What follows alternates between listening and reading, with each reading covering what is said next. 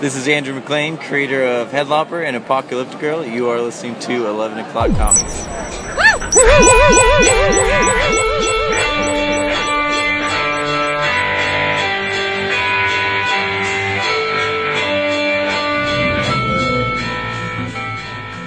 Nice.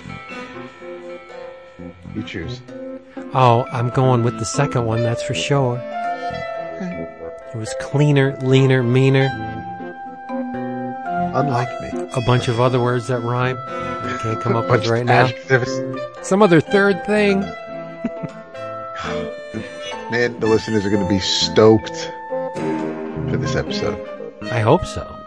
Oh, they will be. You know it. I think we were on point. I can see in the future, and it's going to be an awesome episode. Yes. Like my cousin LL said, doing it and doing it and doing it well. Oh my goodness. You know, Jason was even good. Oh my god. Right? You are such a clown. I think he was worried about shit or something. Y'all had me having sweats for a minute there. Dude, I was sweating it. My dude, relax. Seriously. I could not. It's like, bro yeah. come on. He's like, Real though? it's mortifying. He actually, wait. Listen, He actually used the word mortifying in the Slack. This is mortifying. What the hell's wrong with you? Listen, Linda. It's one thing if it's our homie and it is what it is, but you know, when you have someone on that we don't have any personal relationship with, especially someone that, let's be honest, has very little history that we know of doing media, it's all right. You don't show up late for work, you know what I mean? Aside from one anomaly in the history of this show, has it not always come out okay? There was that one time. Still makes it work. The Fabian affair? No, No. because that never happened. I thought you meant the time it didn't actually happen. No. We're talking about an actual. There's a little flip-flopping that went on. Yeah. Right. But other than that, they've all come out stellar, I think. I think so. Yeah. That was great. I can't wait for everyone to hear it. Yes. But this is foreshadowing, and we don't want to do that because we're going to tell you right now, this is 11 O'Clock Comics, episode 533, and I am now an extremely relaxed Vince B. But I was not an hour and a half ago. Oh. I wasn't texting people and shit like, oh my God, dudes, I'm all fucking... I'm all turned. Yeah. I'm swole. Hey man, sorry I take this stuff seriously, you know? Oh, okay, here we go. over here. All right, whatever. Well, I'm glad you're very relaxed, Vince B. I am a very mellow David A. Price. Indeed, you are. And coming to comic book stores in 2019, I am your newest favorite protagonist, Hope Red Hood.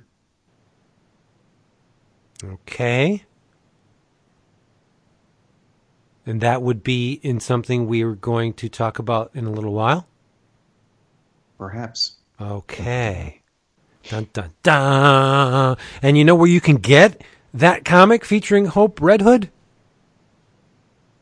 Discount Comic Book Service. Exactly. Discount Comic Book Service. DCBService.com. One more time. DCBService.com, where you can get your books, get them fast, get them delivered right to your door for a mere pittance, a fraction, a slice of the original price, which makes it extra nice. For example, the DCBS site has been updated, finally, and the discounts are amazing. We've been talking about this book for a while now. From Marvel, you can get the Avengers No Surrender hardcover. Yep. Which contains Avengers 675 to 690. That's a whole heaping bunch of issues there. Cover price on this book is $50. Damn. But not for you. Nope. No? You are going to pay $25.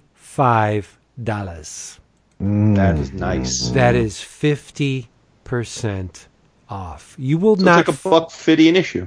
Right. It's great. Yeah. Also, from Marvel, I'm sorry, this is the very first time in the history of 11 O'Clock Comics that I have pimped Marvel books twice for the DCBS spot. But from Marvel, written by Scotty Young, art by Nick Klein, it's Deadpool, #1. Merkin for a living. He's such a jerk. He is such a jerk. Merkin for a living. It's Deadpool. One person, who can stop it? Oh, no, wait. It's not Wade. It's, oh, shit. It's Wade. Parental advisory. Cover price, $4.99. Yeah. But, what the hell? You are smart. And go to dcbservice.com, and you will only pay $2.49 for this book. Written by our good friend, lovey-dovey, Scotty Young. That's a boy right there. I know. And, well, you know what? Screw it. Let's go 3 for 3. For Marvel. I'm number 3. No, yeah, bullshit. I'm looking forward to this. This is an omnibus. It's a hardcover. It's written by Warren Ellis. It's Hellstorm, which collects Hellstorm. Oh my God, what? What? Go ahead. Dude, this series was good. Totally. Collecting Hellstorm, Prince of Lies, number 12 to 21, and Druid, 1 to 4. It has a parental advisory, written by Warren Ellis. Art by, was it Mark Beecham? Who drew this? I don't remember. Have this list handy. Yeah, I don't remember, but it's good. I remember it being very good. Cover price is $75. Woohoo! Your price, because you are in the know and know where to go. DCBService.com has it for $37.50. Of course they do. 50% off. It's boys' pants all around. DCBService.com does not mind late orders or order additions, and you get your books all shipped right to your door. You don't have to do nothing but get off the couch, pick up your box, and just revel in the comic booky goodness. Go there. Be square. Now, I'm going to switch them up next time because 3 Marvels is not going to fly for the whole month. So this was just an impromptu. Doesn't feel right coming from your mouth. No, it was an impromptu thing. I had to big up my man Scotty. I had to give Avengers No Surrender some love. And this Hellstorm thing is pretty good. So next week, or next episode, foreshadowing. Dun, dun, dun. Yeah, you'll get a different look into what's available on massive discount at Discount Comic Book Service. There's the reason why discount's in the name. Take it away. You know what? I would love to know why you are so loose-lipped and so relaxed and chill. It's this goddamn wine, that's why. And what wine would that be? Well, thanks to our very good friend, Caleb Alexander McKenzie, I got a care package in the mail. Yes, he sent me some wine. Not just any wine, but a wine that is aged in a bourbon barrel. So I am pseudo David Price this week, and I am drinking Cabernet Sauvignon called Augment from vinted and bottled by Augment Wines, Hopland, California. So it's the Augment Cabernet Sauvignon, and it's very good. Augmented with that bourbon barrel, so it's almost good. I like it. It's almost gone. Of course it is. This it's not your big ass jug. These are the kind of bottles that usually last Jason and I like an episode and a half. Yep. No, I ain't having it. It's gonna be gone. Oh yeah, no, tonight it'll be nice. Gone, but all right. And what about you, Jason? I also have a shout out to the one and the same Mr. Caleb McKenzie, our brother from another mother, who graciously sent me a package. And in keeping with the fact that the man knows us, he did not send me bourbon barreled wine because it's not my scene. He sent me some beer, and it is from North Coast Brewing Company, Old Rasputin Russian Imperial Stout, and it is fantastic. And I will also add that so if you know people that know stouts, this is a dark one. It's a dark, intense beer, really one of my favorite kinds. None of that IPA BS, and Wait. it's 9% alcohol by volume. 9%. 9%. That's not bad. Not bad. Not bad. But much love, Caleb. And while we're at it, since we are talking about him and his ears are burning, before Dap tells us what he's imbibing, shout out to Caleb and his husband and to the dozens of other brothers and sisters of ours who are descending upon Chicago and the McCormick Center for C2E2 this coming weekend. Caleb is making the trip there. We unfortunately opted not to go this year, so we're not going to get a chance to meet him yet in person, but I'm sure they're all going to have an awesome time. And shout out to Chris Revicant, because the man is always one to put together a Chicago-based get-together in our honor when we're in town. Yep. And even though we won't be there, he is opening his home. So he's insane, but he's opening his home to all of the many heathens and sheathens who listen to our show for an EOC community get-together this weekend. So shout out to all of you. We all hope you have an amazing time without us, and hopefully we'll see you at a con soon. For the record, I wanted to go, but the other two guys shot me down. Whatever, right? Did you just make that word up, sheathens, or is that like a thing? I did. You like I it? like it. It's very intelligent. Thank you. Almost as if it came from Dap. Like, Speaking of coming from Dap, what's going down your gullet right now? Well, I do not have any shout-outs for this evening. Caleb was nice enough to hook me up a few weeks ago, and that wine is long gone. So I had my eye on something that I did not open for tonight because it didn't feel right. So instead, because it was a nice chill evening, I decided to just sip on some of the old standby, the Motto Backbone Cabernet Sauvignon. Yo. Oh, I respect that. Respect. Respect. Big ups to Caleb. Oh, no doubt. Big ups. Yep. Doing No life doubt, right. son. His social media stuff always makes me happy. Yeah. Yeah. He's doing it right. And He's one of those people that lives his life in a way that makes me think like, wow, I'm not a good person. Because he's like such a good person. Like, it's like, wow, I don't live my life with that kind of graciousness and giving like he does. It took him for you to realize that? You're kind of nuts. Wow. But that's okay. Wow. Wait, what'd you say, Vince? I said he's kind of nuts. Shots fired. What's happening? I don't know. I don't know. So, what's been going on, guys? We have a very, very special interview that y'all are about to hear with none other than J.H. Williams III and his wife, Wendy, both of which... Whoa, where's my book? Oh, both of which are spearheading an anthology coming out of Image Comics called Where We Live, and it's very important. It's a benefit anthology for the Las Vegas school shooting, and you need to listen to this because we get into a lot of not only the anthology, which is essential on its own, but we get into a bunch of different topics, and I think y'all will enjoy this. Sit tight, enjoy the interview, hopefully, and we will be back to talk about some other stuff. If we have it in us. I don't know if we do. Maybe. This might take a lot out of us. Maybe we will. So, we'll be back. We'll be here. Go listen, and we're coming back. And we told you all this was going to be a very special episode. And sure enough, it is here upon us.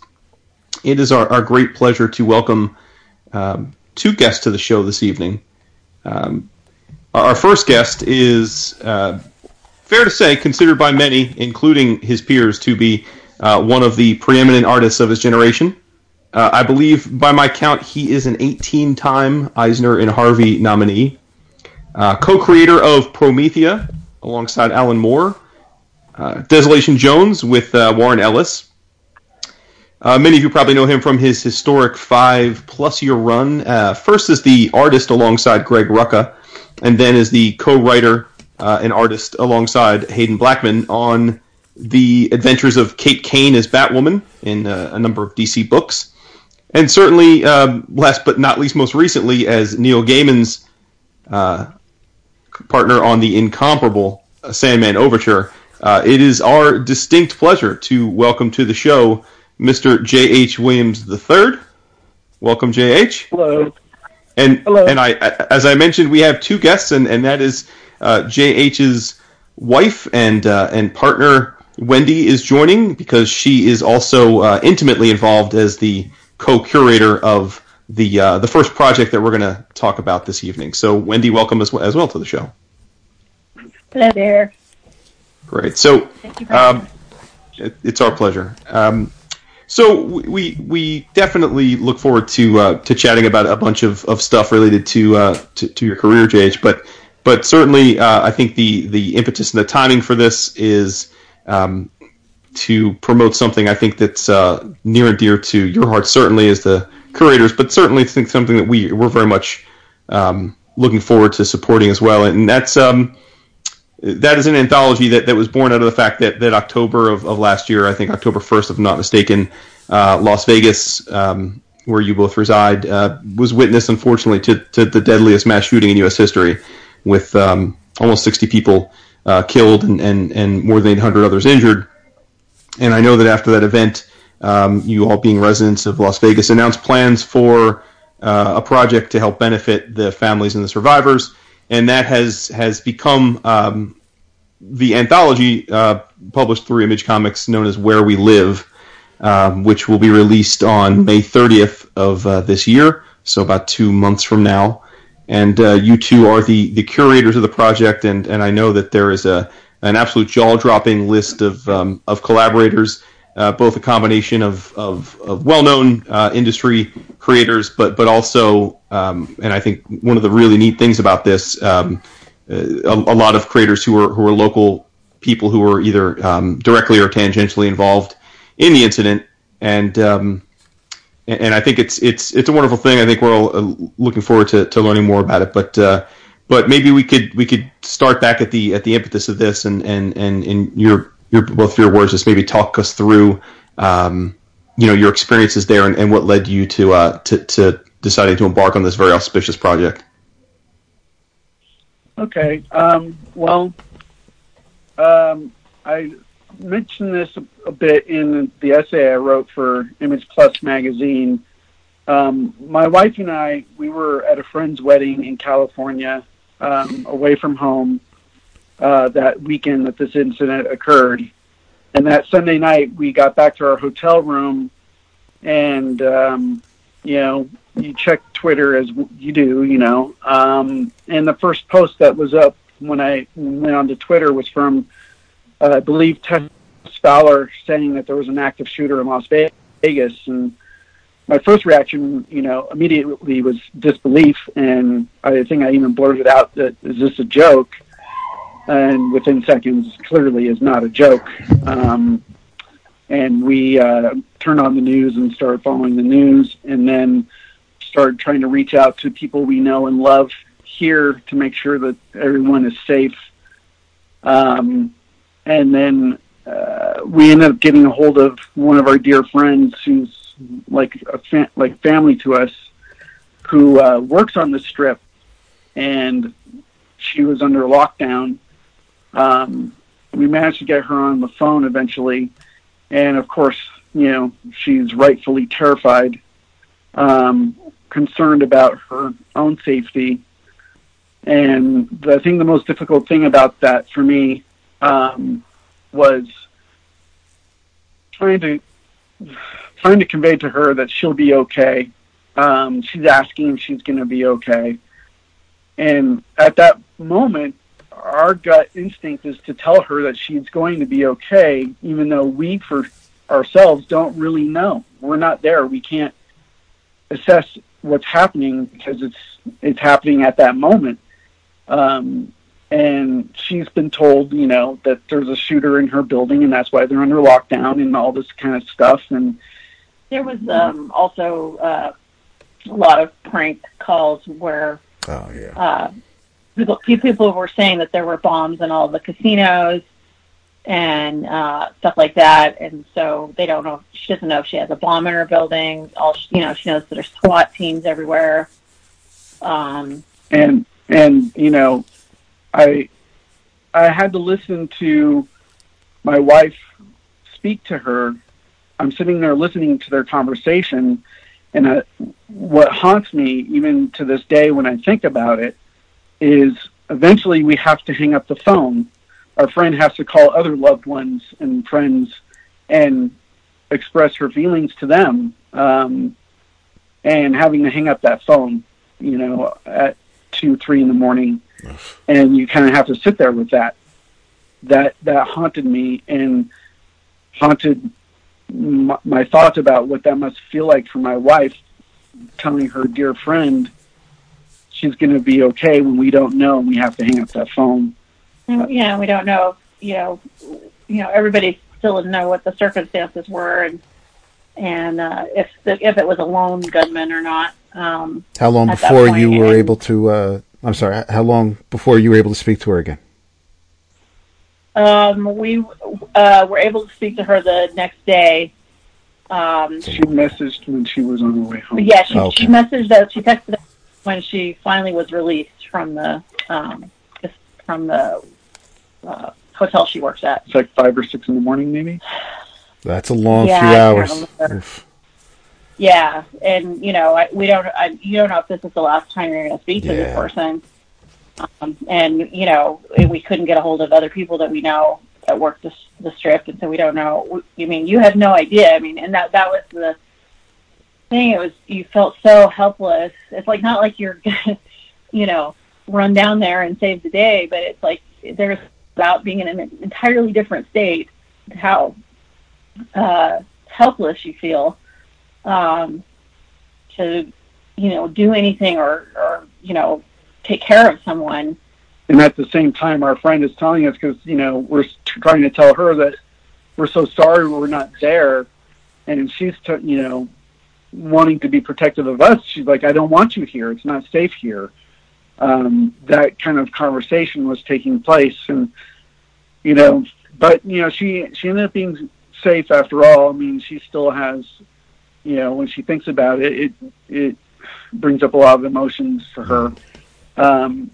But then when we got home the next day, as the week went by, I don't know, you see the comics industry rally behind things like this in the past, and someone will announce that they're going to do some sort of benefit somehow, and I kept waiting to see something happen, and I wasn't seeing it, or I just wasn't looking in the right places. I don't know. And so in the middle of the night that following Friday, I just was randomly thinking about this, and I just started blurting out. I'm like, how do you even do something like this? I wouldn't know the first thing about trying to make this happen, and I just kept going on and on about it. But by the next morning, I had other professionals and other people who care about what happened start reaching out to me, and I ended up talking to Wendy about it, and that's sort of how the ball got rolling at that point.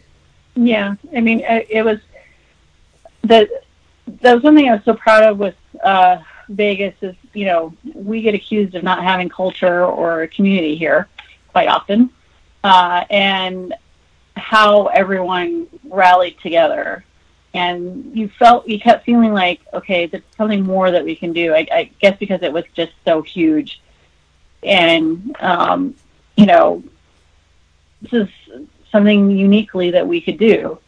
And we had an understanding of the need too, I think, because, the numbers of people killed was extremely high, but what went well beyond that was I couldn't stop thinking about the numbers, because the number of people injured was just so exorbitantly high, and the type of weapon that was used to harm these people, I kind of had an inkling that there's going to be a lot of people that are going to have a lot of long-term need for maybe possibly the rest of their lives. And so I was like, in some small way, maybe putting something together like this can help some of them. And that's where our minds were at. Yeah, and we decided pretty early on that we wanted to do something more than a pinup book, as lovely as those things are, to raise money, and that's fantastic. We kind of felt like it was so big.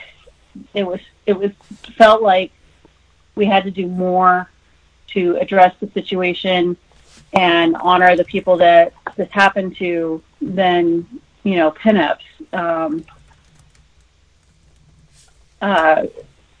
We decided pretty early on to do stories, and the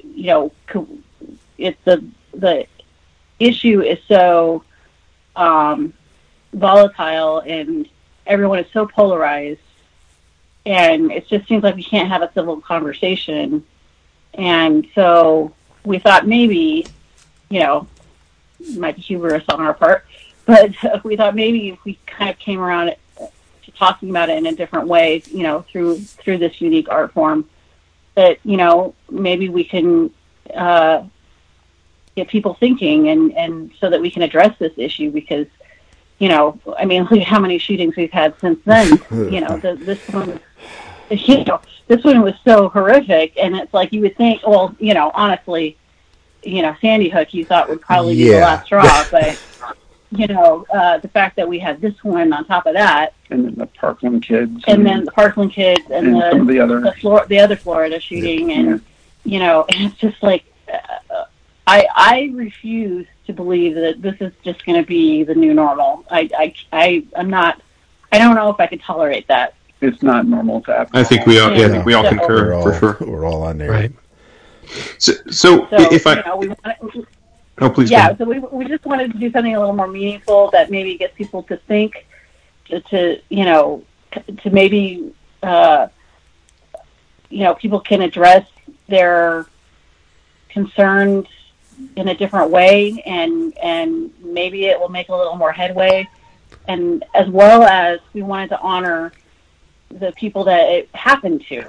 That was the other thing. That's kind of where the title came from as well, is that my friend works at a very high-end restaurant in a hotel on the Strip, and so what a lot of people don't get is, like, all these people had to go to work the very next day, and I had to drive by all the blood and all the cordoned off streets and serve people that, of course, they're not going to talk about anything else, and a lot of the media was there by that point, and so she's serving media, and they're facing everything, so you can't really blame them. But the way that they speak about the city and the people that it happened to, seems very harsh to the person that's serving them that lives here. And she just wanted to just yell at them. We live here, and you're talking about my community. And so it's kind of dehumanized, and that was what we wanted to bring back to it, is, to humanize these people. And the title Where We Live also speaks to the nation as well, not just about Las Vegas. It's where we live as a society and what we choose to allow in our lives and our hearts and minds. Where do we live in that? How can we accept these kinds of atrocities occurring on a regular basis in our lives and communities, and not do anything? It's like an insidious spider web that has spread out. So, as much as Las Vegas has touched other parts of the nation's heart, many of the other incidences have done that as well. It just keeps spreading and spreading, and it just feels like it can't continue to be like this And how we solve that, we don't know, and the book doesn't purport to have the answers about that, but it poses a lot of interesting questions, and it poses a lot of what people are feeling about it, and get some of the perspectives in there of some of the people who were eyewitnesses to the event, as well as local people in the area who, like you were saying, tangentially were connected, as well as getting people from across the nation, and even in some other countries, creators from other countries are involved in this who can have an interesting perspective on what is taking place here, not just about Las Vegas, but about the problem as a whole. Yeah, and that was another goal, is that, because we do actually have a pretty tight-knit community here, we wanted to make sure that we had as many local creators as possible. So, we have a lot of local writers and artists involved. We team them up with, veterans of our industry to kind of, get their story illustrated or be able to tell the story that they wanted to tell.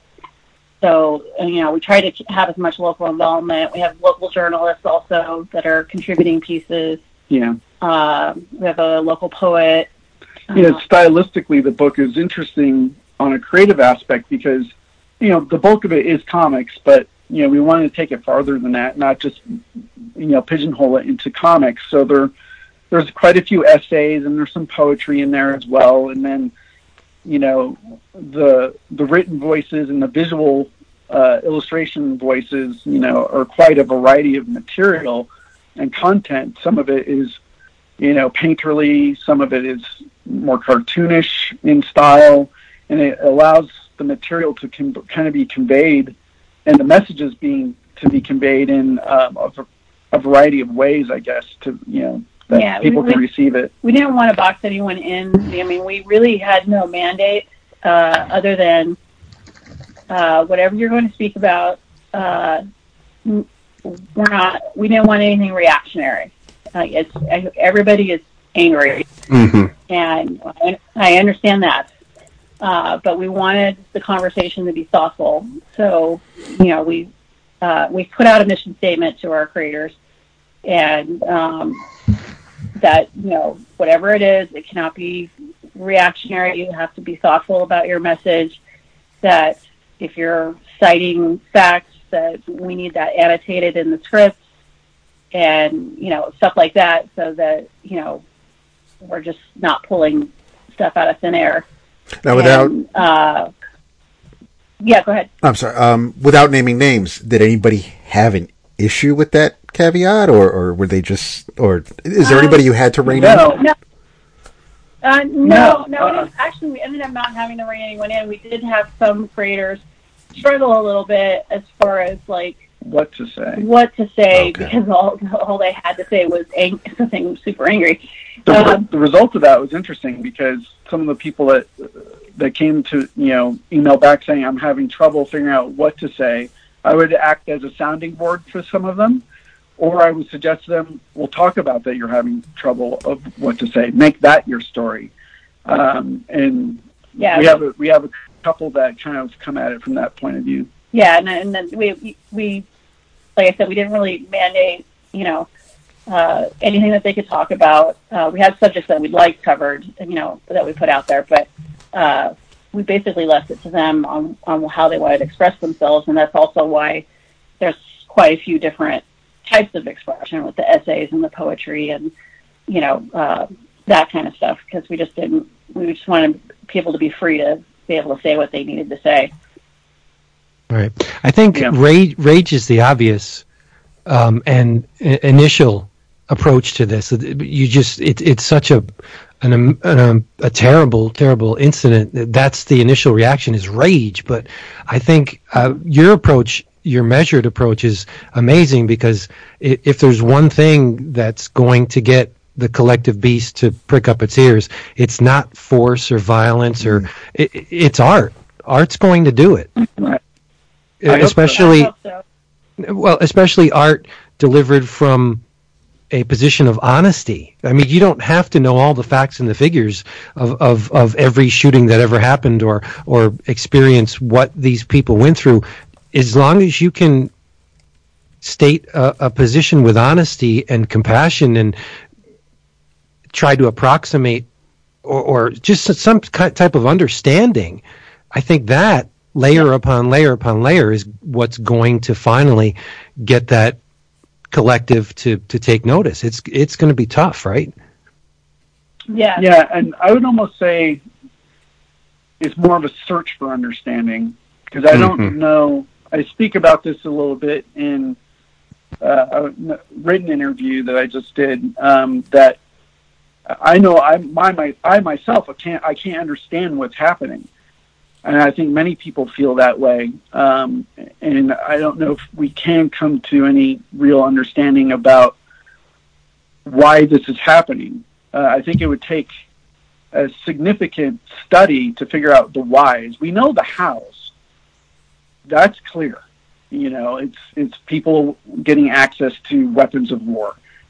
But the why that it's happening. Yeah, why someone chooses to snap like that. And that it's happening so often, that's a deeper metaphysical question that the country has to ask itself. I think the universe won't tolerate this. Something is going to break sooner or later.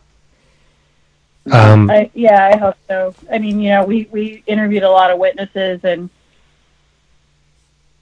that was very difficult. And emotionally tough and heartbreaking. You know, you're trying to keep it together, you know, because this person is, you know, telling you their story, and, you know, you have to try to be sort of objective, and you don't want to break down in front of them either. Right. Right. Sure. Mm-hmm.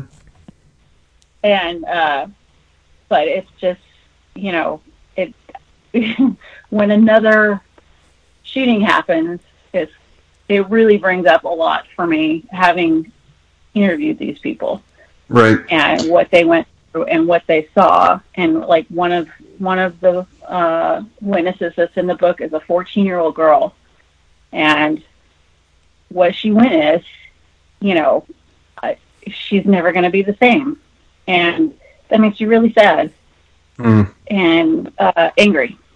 And at the same time, the way she speaks about it and the way she conducts herself is amazing. I mean, she's an amazing young woman, but at the same time, you know, the fact that she experienced what she did is extremely heartbreaking.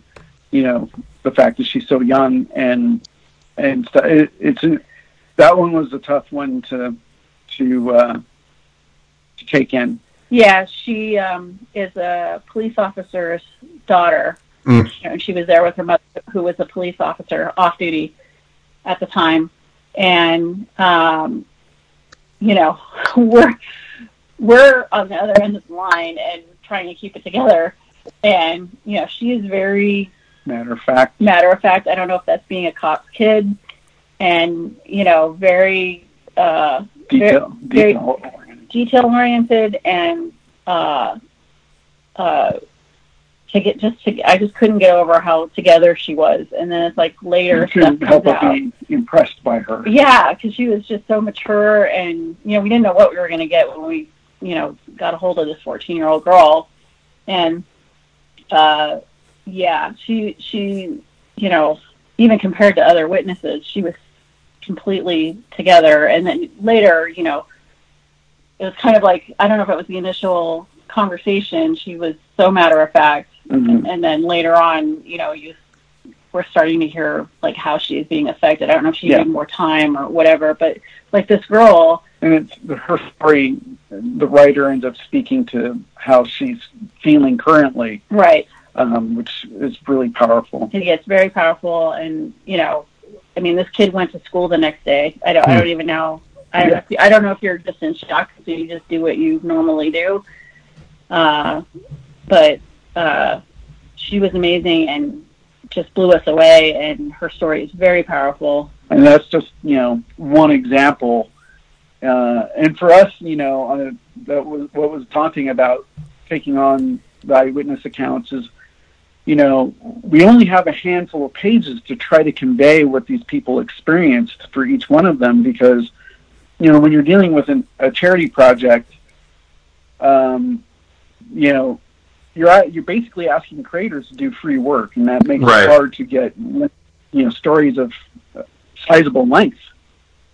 So to give the proper weight and importance to each one of those stories was, I think, tough for each of the writers, but I have to commend them. I think they've all done a tremendous job with it, as well as the fictional and allegorical content that you'll find in this book. Everyone has brought, the highest level of thinking they can to the material. Yeah, we didn't know what we were going to get in the beginning, but I mean, everyone has done an amazing job and just gone above and beyond. Yep. And I mean, we are so grateful. Yep. That they made the effort for this. Did you have a? I'm sorry, but did everybody did you give everybody set page limits, or was it just however the story you want to tell? At first, we were saying 6 to 8 pages, or 8 to 10 pages, or something like that. We kind of originally, but then we quickly realized, that's a big ask when it comes down to doing the artwork. Yeah, Right. The writers have problems, but Right. the artists have. So about a quarter of the way through the process, we're like, oh no, we gotta lower the page counts, because it was getting quickly difficult to find artists that could handle that kind of task in a timely manner with all their other commitments that they have to contend with. So we ended up going, on average 4 to 6 pages. But the end result is some stories are 8 pages long, some are 6 pages, some are 4. We have a couple, that 1-pagers or 2-pagers, and that's why there's such a wide swath of creators involved, because there is a lot of very, very short stories that poignant. They're all poignant, but in some ways, I guess that's good that it's a wide range of page content, page counts. Mm-hmm. How did it end up at Image? Or how did Image decide to publish it? That weekend, I think it might have been that very weekend that I was going on about it. I messaged Eric Stevenson and said, hey, what do you guys think about this? I mean, we're thinking about doing this, and I had already had another project set up there, so for me it was kind of a natural go-to.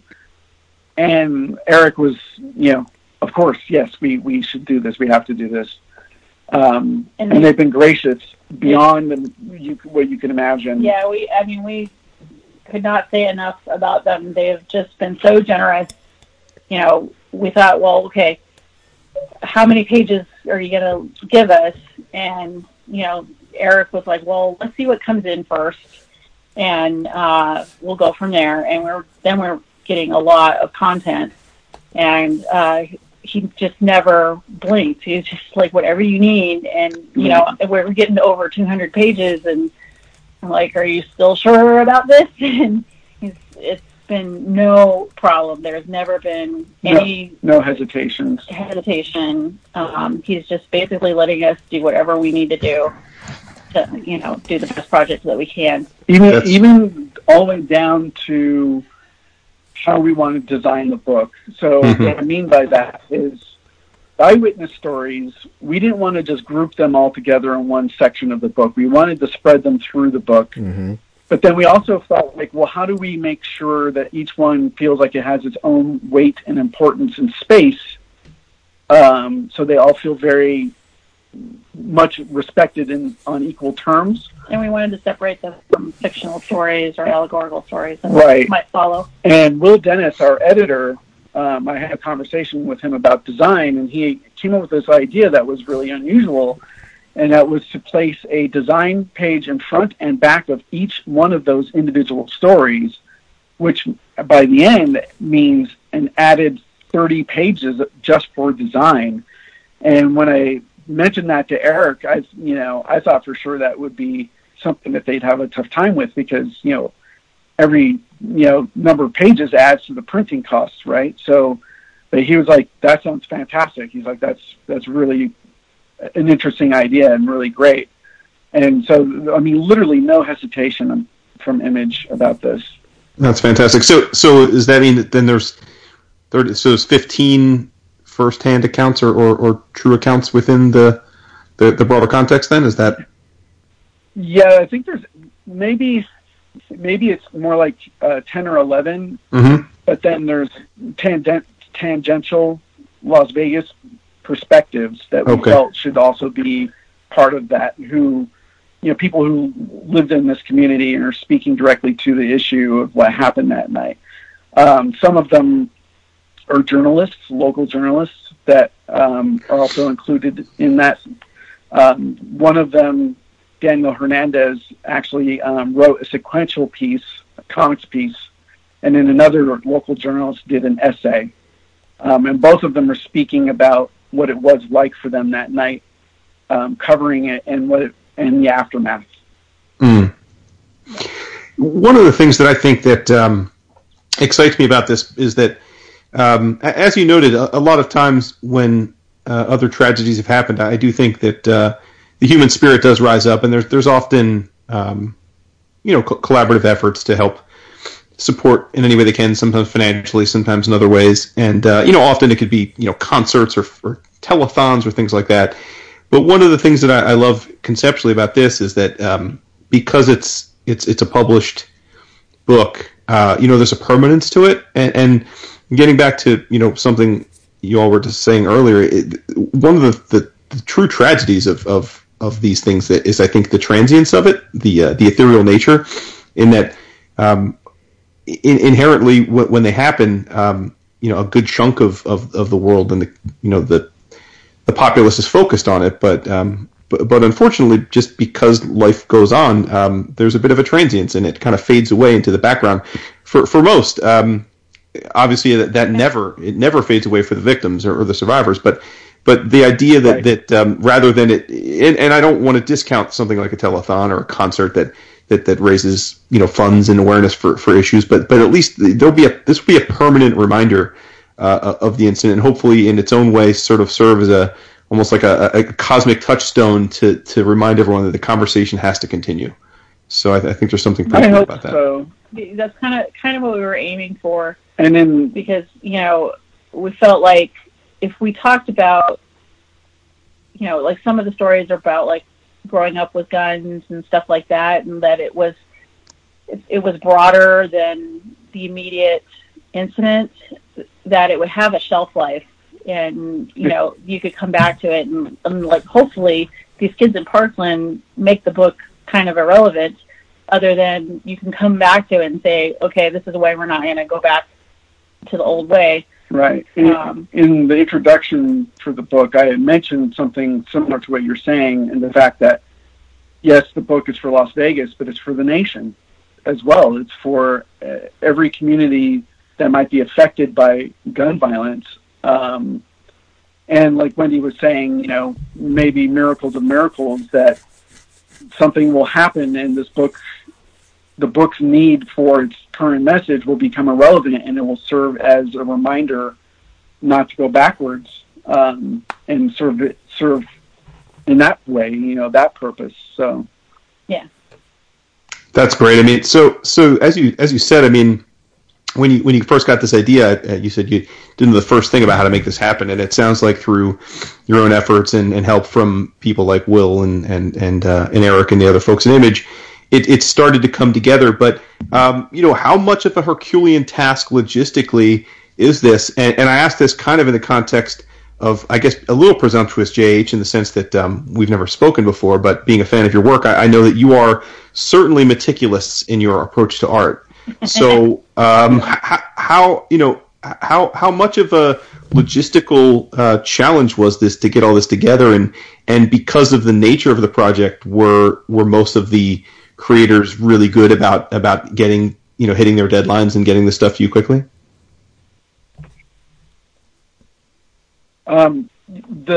it was extremely daunting, much more work than we anticipated. I mean, we knew it was going to be hard work, but it's been months of our lives. I mean, a lot of sleepless nights. I had to set down pretty much all my other work multiple times to put my focus on this, because for Wendy and I, some of the logistics were making sure we read every script that came in, and understanding what the creator's trying to say, offering some sort of feedback, whether it's positive or maybe hey, did you think about this idea or something like that, to just shuffling materials as they come in and keeping track of who's involved and all that kind of stuff.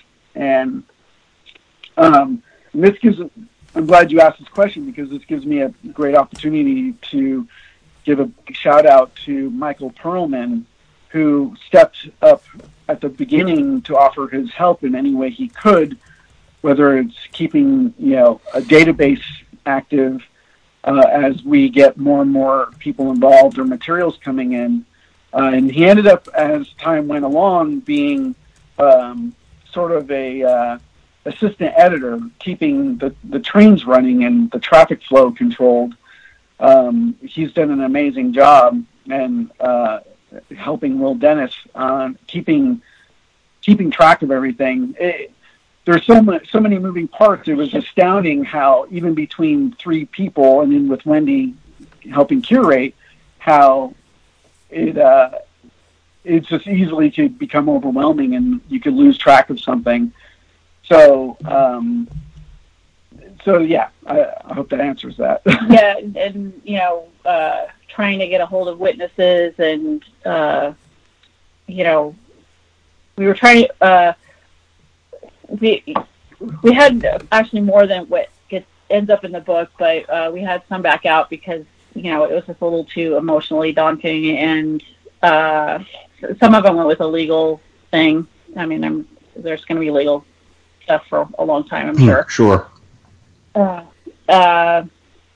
So, and then trying to work around their schedules, because they have jobs and, they're going through what they're going through, and you don't want to pester them either. Yeah, you don't want to pester them, but it's like you have to be a little bit persistent, so that, they don't drift on you, and we can get the project done. And so that was the challenge as well. And they're not familiar with, the process. So, you're having to explain, how everything works and how we're going to, hook you up with a writer, so you're not having to write this yourself or anything like that. And there's going to be an artist that, takes care of you, but, the likenesses might not be perfect, right. And kind of going through all this stuff, and, and just at every point you have to make sure they're okay, and that they're comfortable, in an uncomfortable situation, as comfortable as they could be.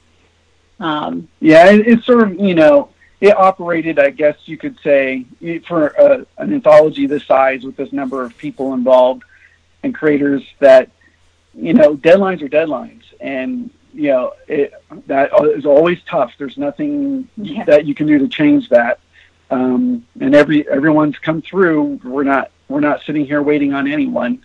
So, we're good. So, yeah, we had moments where we thought, oh, this might fall apart, but it actually ended up, everybody, after the holidays. I think it was also during the holidays, so kind of the worst time of year to ask anyone to do anything. Yeah. But it ended up working out, and we're starting to be able to breathe now. Sure. So based on I guess some of the more recent disclosures from Image, it looks like is it officially signed, sealed, and delivered? I mean, is it off to the printers? Is the book done in terms of your end of it? The book is done. We've done the book mapping for the story flow, and everything is in Image's production team right now. Oh, we Fantastic. should. So they should be going off to the printer at sometime at the end of this month. And Excellent. if anybody hasn't ordered it, it is code MAR 180600. Right, and I think if I have this right, it's going to be over 70 stories, more than 150 creators, over 300 pages, and I believe it's $19.99 before any direct market discount or anything like that. And I think importantly, for folks that don't know, 100% of the proceeds are going to the survivors and the victims of the incident, which is amazing. So I think we all thank you for the work you all put in to bring this, and I know that I'm personally very excited to get my hands on my copy when it hits the stands in 2 months. Thank you. Thank you. And I'd also like to say that the cutoff date for the orders, for pre-orders, is April 16th. Yes, exactly. Final order cutoff, which is anyone that knows the direct market knows how important that is.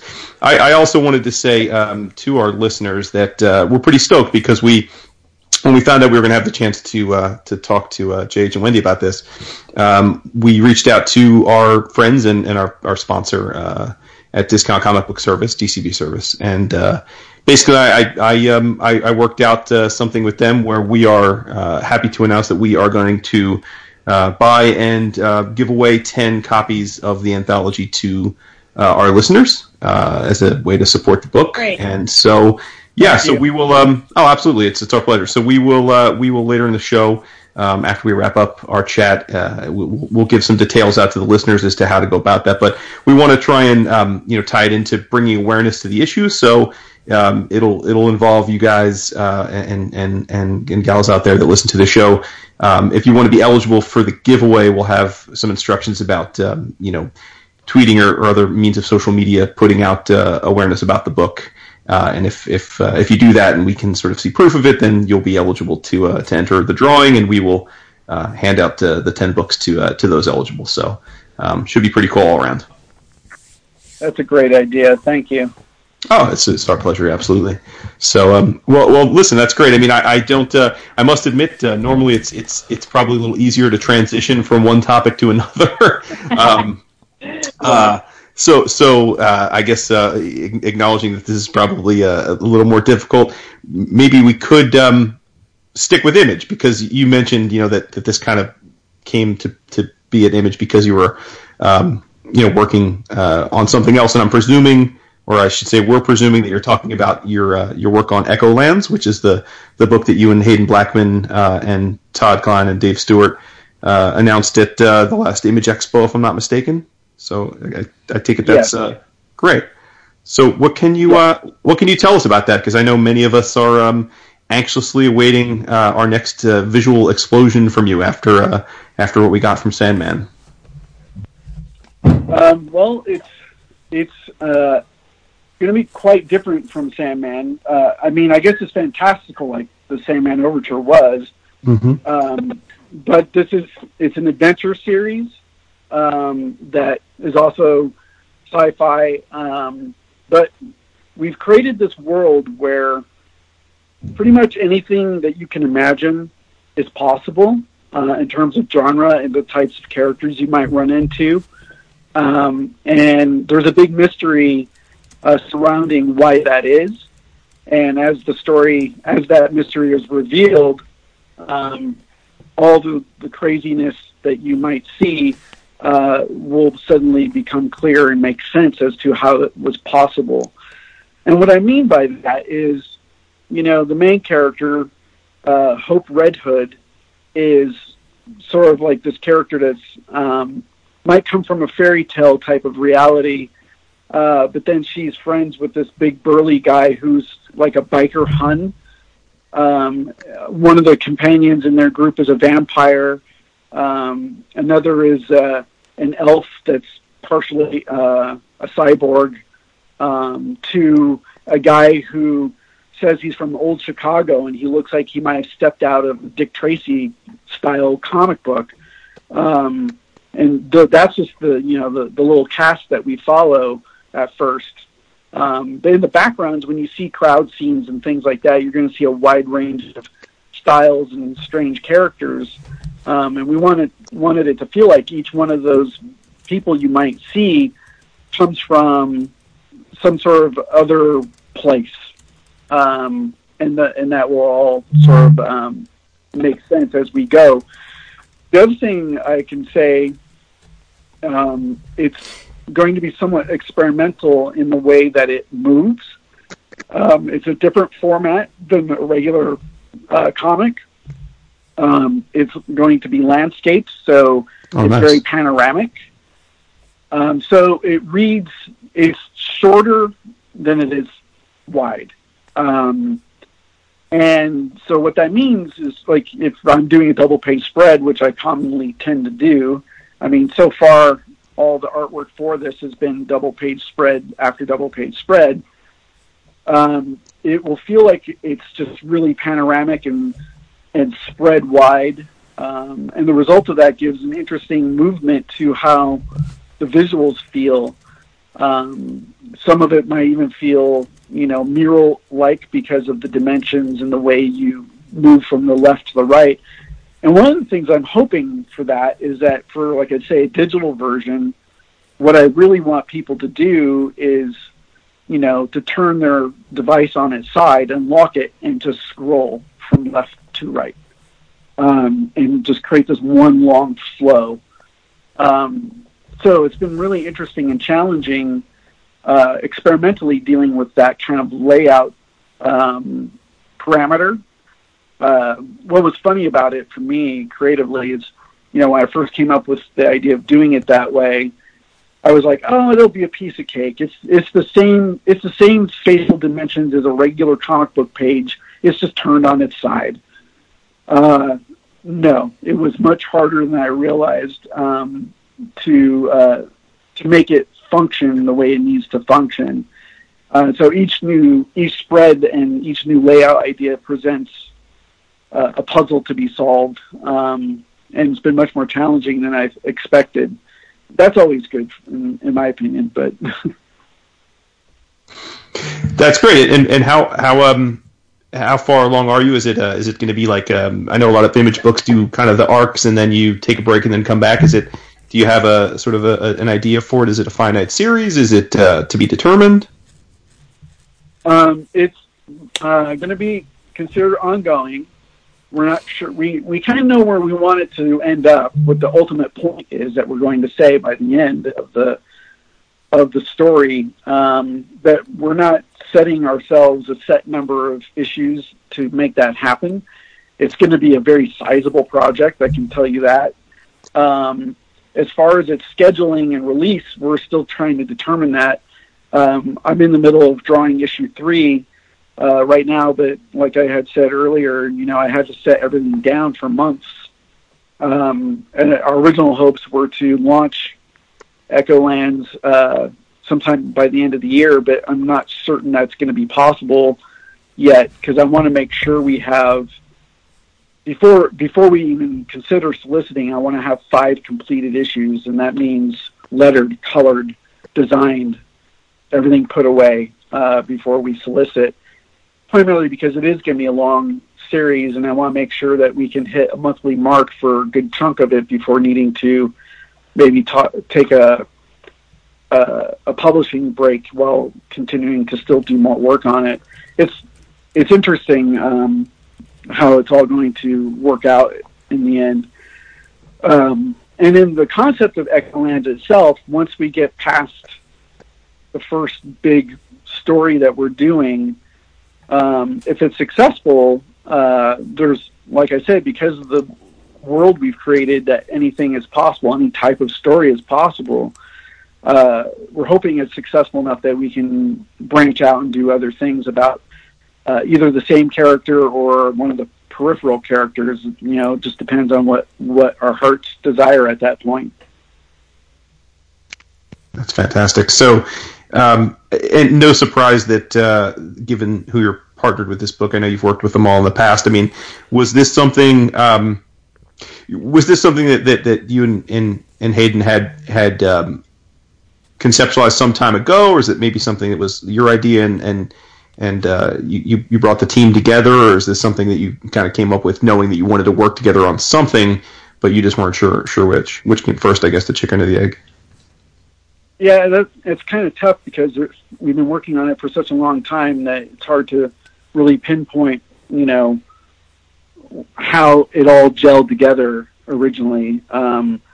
The one thing I can say is that the main character in the story, Hope Red Hood, is based on a character idea I came up with as a child, and I've always wanted to do something surrounding this character. And when I started talking about her with Hayden Blackman, we started trying to figure out, well, what kind of world would she live in? And the ideas started coming from those conversations, and we developed it side by side, and we came up with the initial world and the basic story that we wanted to tell in this world.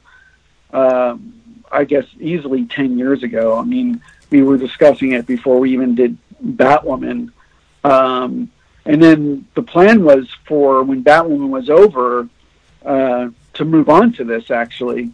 And I had already been discussing with Image at that point, possibly taking it to them. And but then, Neil approached us for Sandman Overture, and everyone, Hayden and Eric Stevenson over at Image, was basically, no, you need to do Sandman, and which I can't disagree with that. And so we put it off further. But now that's now it's on to fully create our own stuff, and that's where my focus will primarily be for the foreseeable future. Well, and that's great, right? For a couple of reasons. One, we've been fortunate enough to know a lot of creators that have done really well at creator-owned, in particular the Image model, and I think it's exciting to think about what you can do in that environment where you get to sort of be unbridled and free and take your time and make the book that you want to make without the pressures of sort of an overarching editorial mandate or hard and fast every 30-day deadlines. Right, and my hopes are that people will be hopefully pleasantly surprised by the content versus what I've done in the past. Much in the same way as Desolation Jones was very different than Promethea, and then Batwoman was very different than Desolation Jones, and then Sandman was very different from Batwoman. They all seem to have similar aesthetics in terms of perspectives of reality, and some fantasy elements. I mean, Batwoman showed just how much of a fantasy nerd I can be. So it will relate to those other projects in those terms about dealing with the fantastical and creating different realities. But hopefully the content and the type of story it is and the way it functions and moves, people will feel like it's, we hadn't really seen something like this from Mr. Williams before. That's the best I can hope for. And that's kind of what I want every time I do a new project, is to sort of re-engage myself in a way I hadn't before. Right. While we're on the subject, you mentioned setting up a new reality. In the past, you've worked with a number of self-styled magicians, so to speak. Alan Moore, Grant Morrison, who use that term not in the, you want to see me pull a rabbit out of the hat. They use it in the old way with the K. And I have to say, while I have you here, I believe you have single-handedly elevated the art form. In terms of your layouts, to me, there is a magical thinking at work in these layouts that goes beyond the elements of design. There's an intent behind them, a sort of call it what you will, sacred geometry. There's a very deft and meaningful placement of your elements in your layouts that to me seem like there's something far more going on than just, like I said, the elements of design. You're working towards something in your layouts. Am I off base on this? I think you're very gracious in your assessment, but I can see what you mean. Thank you for the kind words about that. I guess what I'm always after, my time on Promethea couldn't help but had a huge impact on me, and Alan's theories and ideas based on metaphysics and the nature of the universe. Right. I kind of was interested in some of that stuff even before coming along to work on Promethea, but Promethea in a way kind of focused and idealized a lot of things for me on the nature of perception of reality, I guess you could say. And I kind of feel like with comics being such a unique visual storytelling form that the pages don't have to just be storyboards. They don't have to just be panel by panel sequences that just convey stuff that could be turned into another medium such as film. They can go beyond that. Whether it's superficial commentary on what is happening or an underlying subliminal commentary or emotion that the scene might be about, or even something I might not quite understand myself, but I am compelled to present it the way I'm presenting it for a reason. Sometimes I get it and sometimes I don't, and it's just very like you said, it's definitely a metaphysical kind of thing, an exploration about how stories can function and how they can affect you and affect your mind and perceptions of stories. And that's one thing I guess is kind of different with Echolands versus some of the other material that I've done. A lot of the other material I've done, a lot of the page designs have been, I would almost say, even though there's flow to them, that they're symmetry based, where Echolands seems to be moving in a panoramic asymmetrical perspective, and creating a different kind of feeling to it than maybe what I've done before. Right.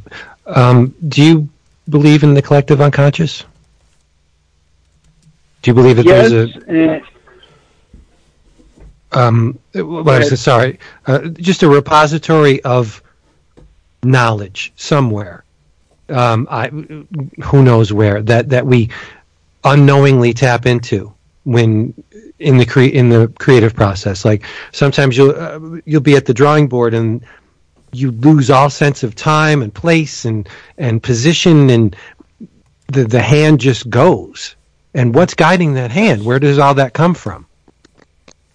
Yes, yeah, definitely, and that comes in the writing process too. That mode of thinking makes me think of something that Alan referred to as, I don't know if this was a term he coined himself or not, but he referred to it as idea space. Right. And the idea of that is how one person creating something on one side of the planet might happen to come up with the same idea or similar idea as someone else on the other side of the planet at the same time. And it makes you have to at least ask the question, how? How is that possible? I can't, in my own opinion, definitively say that there is this thing, that there's this space that we can refer to as idea space, as if these ideas are all out there in some way, and we're sort of accessing them. But at the same time, when you look at the coincidences that happen creatively and the coincidences that happen even in ordinary lives and in the movement of nations and societies, you have to think about, is there some sort of metaphysical energy or something out in the universe that's trying to convey something to multiple people at the same time? Yeah. I mean, we could go on about this one subject for the next half an hour for sure. Right. Just on this one little detail. Well, they do claim that quarks are linked across, vast distances. So if quarks can do it, why can't people? Why can't brains do it? I mean, yeah. Well, they've discovered some particles that move through time and space that they believe actually are more like strings in a way, which sort of like fibers to reality. That's another thing I'm really into, and wish I was actually quite the mathematician, so I could study quantum physics. If I wasn't doing comics, that's what I wish I could do, was quantum physics, but I just don't have the math capacity skills. But it's something whenever I like to read about, we like to watch programs about it that go into the depths of quantum theory and all that kind of stuff. And the idea of, some of the particles that have been studied where, behave differently if you're watching it. Right. The observer. Yep. Looking at it. Yep. Right. Is it a particle? Super fascinating. Is it a wave? Yes. Yeah. Yes, it is. Yeah. Can it exist in two locations at the same time? Yes. Yes. They've proven that. That's super fascinating. And who's to say, does any of those sort of quantum aspects to physics have an impact subconsciously on the human mind and how we try to understand ourselves and relate to the universe through story? Who knows at this point? Right. I mean, there's still so much yet to be discovered. How could it not? Everything has an impact, right? Sure. I mean, that's one of the things that's interesting about, especially with comics and any creative form is, the person behind the creation. A lot of times for them, they're just in their own little room, devising these ideas and putting them to paper or to film, and they're just doing what they want to do. And it's amazing how that sort of thing, once it can be released out into the world, can kind of resonate and go beyond and affect people in ways that person who created it had no inkling was even possible. That's super fascinating to think about.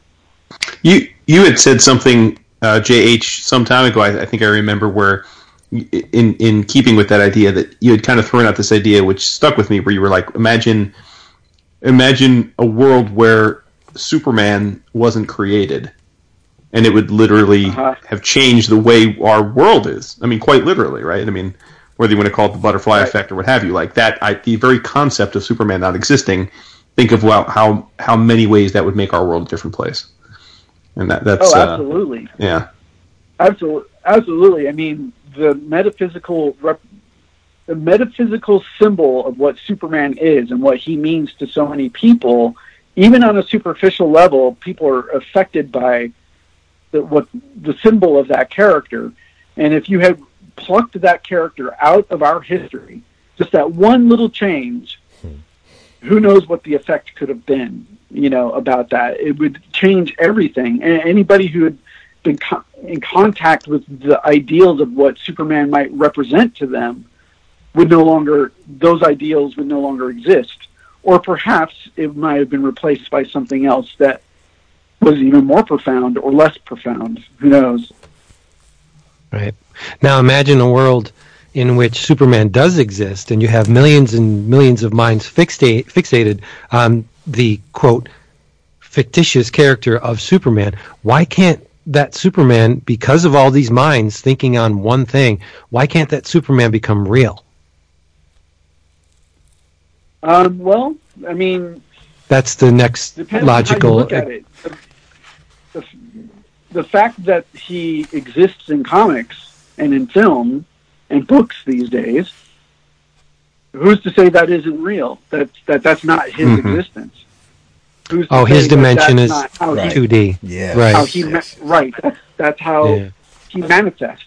And that that's makes me what- think of something else that Alan had said, where the idea of the God is the God.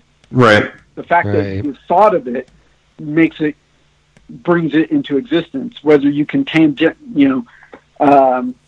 physically touch it or not, or it's a living, breathing being standing next to you, doesn't necessarily discount, its existence if it's only on paper or in the imaginations of humans.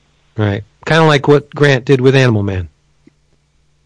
How he could see the reader from the dimension of the paper. Mm-hmm. Yeah. God, I love this stuff.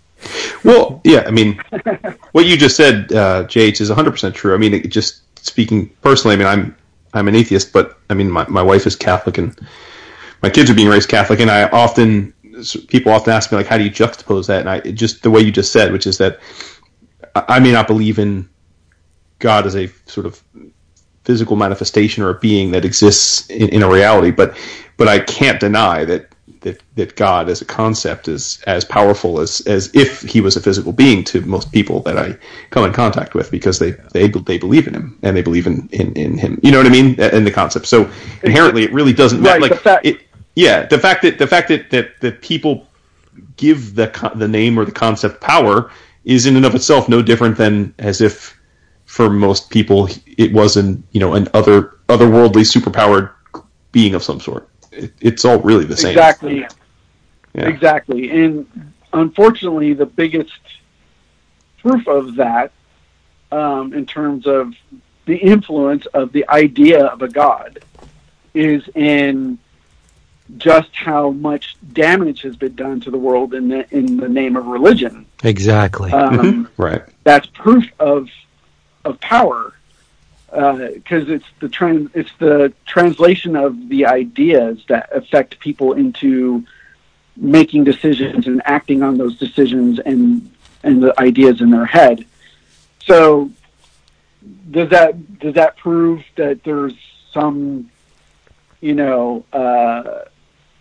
superpowered, all-knowing thing out in the universe that's directing everything?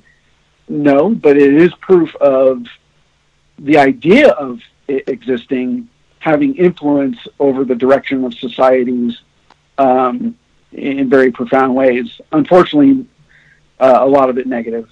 There's I don't want to be putting down people's beliefs, because I mean, there's a lot of people have gotten positive things out of having those beliefs in something like that as well. It's just I can't help but feel like the negative has had such a destructive force on the planet, outweighing much of the good, in my opinion. Yeah, it is a conundrum that probably will stand the test of time. I guess it already has stood the test of. I have a question. A little. I mean, it's a little tangential, but it's about your process in another way, which is that, as someone that is not an artist, but who loves, in particular, the artistic part of comics, and why I'm always drawn to it. When I look at your work, I think oftentimes, how in the hell did you come up with this? But what I'm getting at is that. You've been very open about the complexity of your process, and obviously use many mediums, and you're always trying to challenge yourself, and that can lead to, it taking sometimes even, I think you said a week to do like a 2-page spread, which is understandable. But what I'm getting at is how often in your process are you sort of mentally ripping up ideas and starting over? Like where you're just like, you go in a direction and then you're like, no, I want to that's not right. I want to take it over. I mean, or do you sort of start with a kernel and just build off of it and then just trust yourself, and usually it ends up the way it ends up without any sort of start over? Yeah. As far as physical work, I think I maybe have destroyed, I don't know, only a handful of pieces where I said, this completely sucks. It's got to go. Let's burn it. Most of the time, I force my way through whatever it is I'm working on. I don't do thumbnails. I used to do them a long time ago, but then I started feeling like I was too, whatever goes on in my brain and my mental processes, if I would do a thumbnail, I would find myself, when I'm doing the final work, too married to the thumbnail. Yes. So what might be working as a thumbnail isn't working on the actual page. And then I would sit there and fight with it to try to make it fit like the thumbnail, and I just got frustrated. So I ditched the thumbnail and just keep a mental thumbnail in my head of, here's, like you said, the kernel of the idea, and then I just let it go. And if it starts to transform into something else than what I'm seeing in my head, then that's when the art or the visual flow of the story is telling me what it's supposed to be. And I try to listen to that. I listen to my gut and just go with my instincts on that. And that's sort of excuse me, is a bit of a risk in, by the time I'm done with it, is it functioning as well as it possibly could? I'm sure there's quite often, the answer would be no. But I'd rather go through that process and let it guide me rather than me trying to guide it so much, which might surprise some people considering how much I rely on the comics page carrying messages or having underlying themes or symbology in the way things are laid out. But that kind of maybe goes back to some of the earlier discussion about the metaphysics of creating art and kind of just letting you yourself be open to the process of what it's telling you it should be. It's fascinating. And I also think, like, if I make mistakes on a page and I see the mistakes on the page, I either find a way to make it not a mistake anymore, that I work around it, or I live with it. I accept it and move on and say, okay, I see what those flaws are. Let's see if I can not do that the next time. And I think I do that because if I tried to restart over and over again, you would never see anything come out. It would, Right. It would never. It never happen because the only person that can see the flaws is you. From I would guess from all our vantage points, the work is pretty darn flawless. I mean, You're here. Overture is jaw dropping. I mean, just to think that one creative individual created this, and the range of styles and mediums, it's a virtuoso performance, and I constantly go back to it. The fold out, my God, man. Thanks. Yeah, though, I mean, of course, it's all due to being inspired by the astounding Neil Gaiman. I mean, if it wasn't for his craftsmanship and his own openness to letting it be what it's going to be and seeing where we could take it, that whenever you have that kind of inspiration from the written material, you can, it sounds weird to say, but how can you not make it the best thing you can possibly make it? Right. That's the wondrous thing and the luxury I've had in my career working with some of the writers that I've worked with is that they've all kind of understand that and want to produce the best work that they can, and try to move the needle creatively. And when I'm getting material like that from this wide range of authors, it's only going to inspire me to push myself further. Because I want to be challenged by them, but at the same time, my goal is to to understand what they're after and then turn in something that they're going to be happy with. So if I'm making them happy, that's all I care about. That's sort of how that works for me. Let's just call it a duet. Okay? Okay.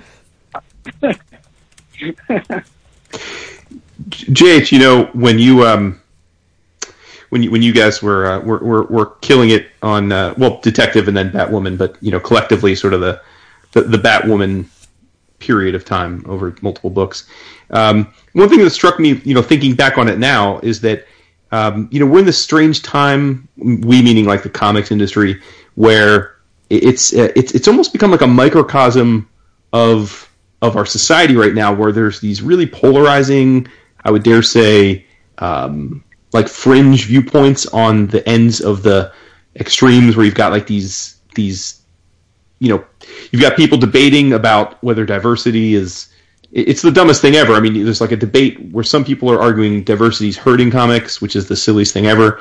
And then you've got other people who are saying diversity is the savior for comics, which I also think is probably equally silly, because, you know, comics have their own, the comics market is its own thing with, you know, that won't be saved by one thing or killed by one thing. But I bring this up because I was thinking back in anticipation of you coming on and realizing that, you know, you and Greg and Hayden and, you know, with Kate Kane, I mean, you did a book that was certainly, by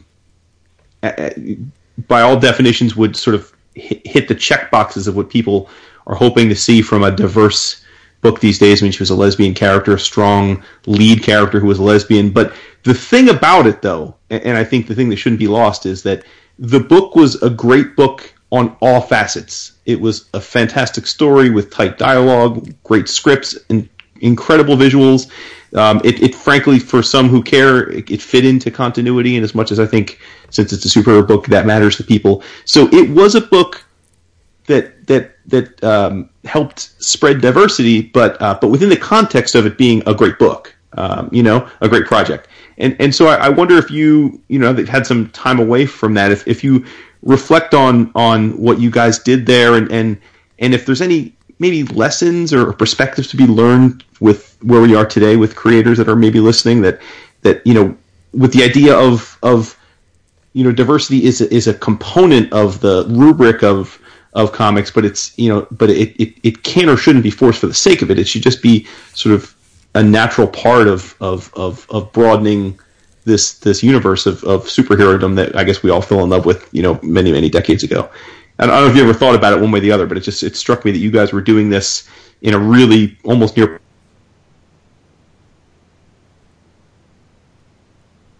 Everybody talked about every day. Oh, are you there?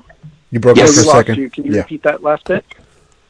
Oh, sorry. No, I was just saying if you really have any thoughts about the fact that, you know, you guys were doing this, you were creating and adding to the tapestry of diversity 10 years ago, before it was really a thing that was essentially a hot button issue on the minds of everybody in the business. Well, I mean, I guess the first thing I'd like to say about the whole argument over diversity in comics, of course, like you mentioned, it's not the savior of comics, but if comics and any stories, actually, if diversity is not considered, but as you said, handled in a natural way that serves the story, lack of diversity, I think, is a failure, because stories should represent everybody in some form or another. And, you know, but at the same time, you know, you don't want to tell a story where you're shoehorning something in just for the sake of it. It has to, you know, if you're going to have diversity in your stories, you have to make sure it functions realistically and feels right and is in working for the greater whole of what you're trying to do. Also, I think a big part of it is everything I've worked on, even when I'm not the writer on a project, I've always kind of felt like the characters I'm handling, they're real. They exist. They are people. And when you take that perspective of them, it sort of, my own view is that it forces you to write things or look at things in a different way than just, telling some, flashbang story. You're wanting, then you start, when you start looking at them as real people, you have to, that changes everything about how you handle different scenes or how the character might think or behave, depending on the circumstances. And Kate Kane's a great example of that. We're talking about a character that, as a child, was involved in this kidnapping event, and lost her sister, or thought she had lost her sister, and as a child, that made us think of PTSD, and we kind of felt like that's kind of a very realistic thing for someone like Kate Kane, and how that's affected her from her whole life forward. Everything was based, all of her decisions became based on what that felt like as a child, and therefore, because of that psychological issue, it would affect many of her decisions in ways that she might not even realize it's happening. And that's one of the reasons why we wrote a lot of the material the way we did. And then you got to think about when she finally did find out her sister was alive, only to see that something's happened that has made her sister possibly insane, and a murderer, to have to confront that, and possibly, and then the crescendo of that is her sister falls off this plane up in the sky, and she thinks she's lost her all over again. That it just adds to that PTSD, PTSD. I always get those letters mixed up. That just adds to her psychological problems, and that colors her decisions from that point forward. And I think by showing that and taking it from that point of view, it shows that the character is a human being. And that's the thing with, even with, comics, and particularly superhero comics, I think is really important to remember. And you're going to get the most juice out of your stories is always treat them as if they're real people, as if they could be somebody standing right next to you, no matter how fantastically powered they might be. They all have to experience the world in emotional terms just as you do. So, without question, that's fantastic. To hear you say that, and I wonder too, because you mentioned that and not surprisingly that your time with Alan on Promethea couldn't help but have had a massive impact on what came after. But I would imagine it's true in a sense of every project that you as an artist take on. So when Greg, for his own reasons, obviously we don't need to rehash, that's his story to tell, left DC that time, and I know he's come back since, but when he left, and then that led to you taking over the writing duties. Was that something?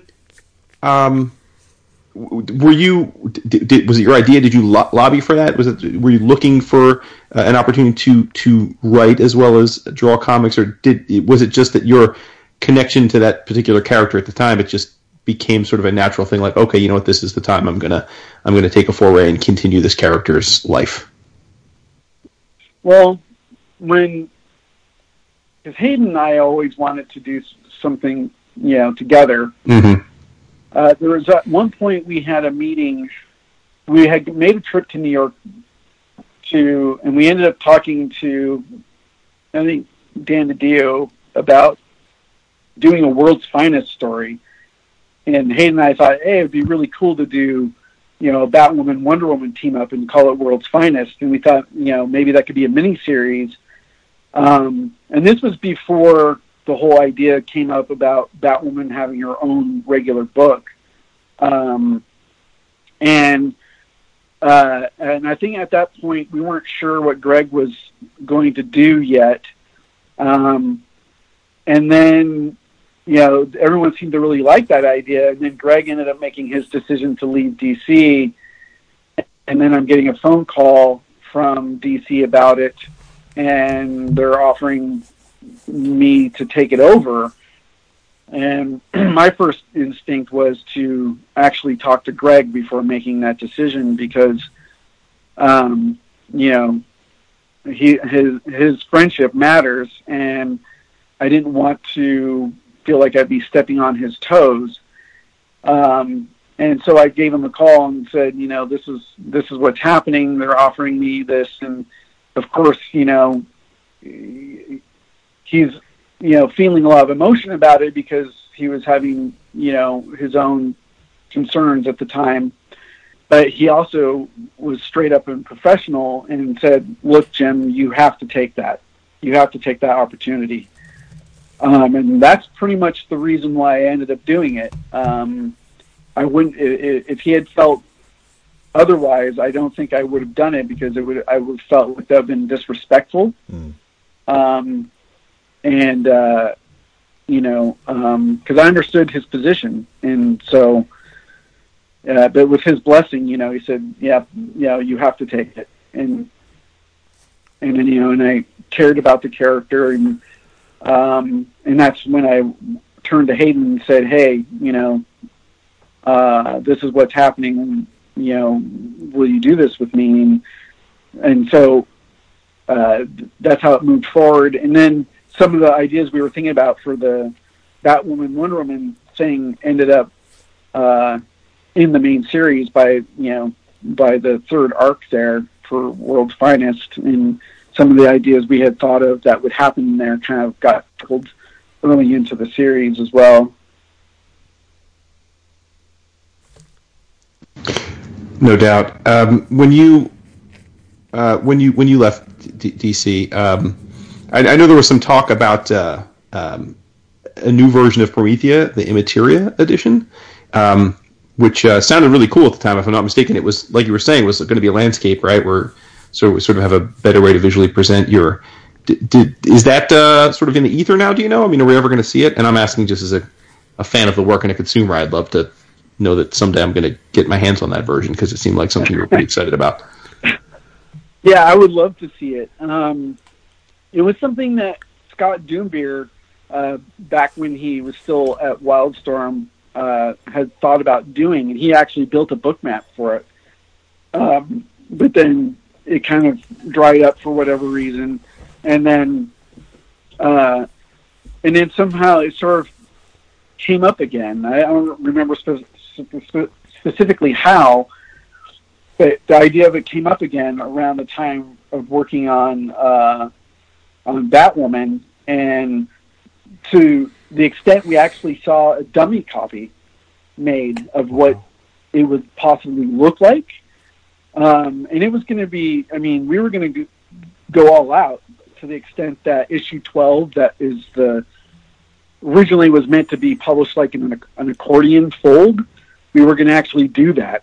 Oh man! Things like that, present the material the way we had originally intended it to be seen.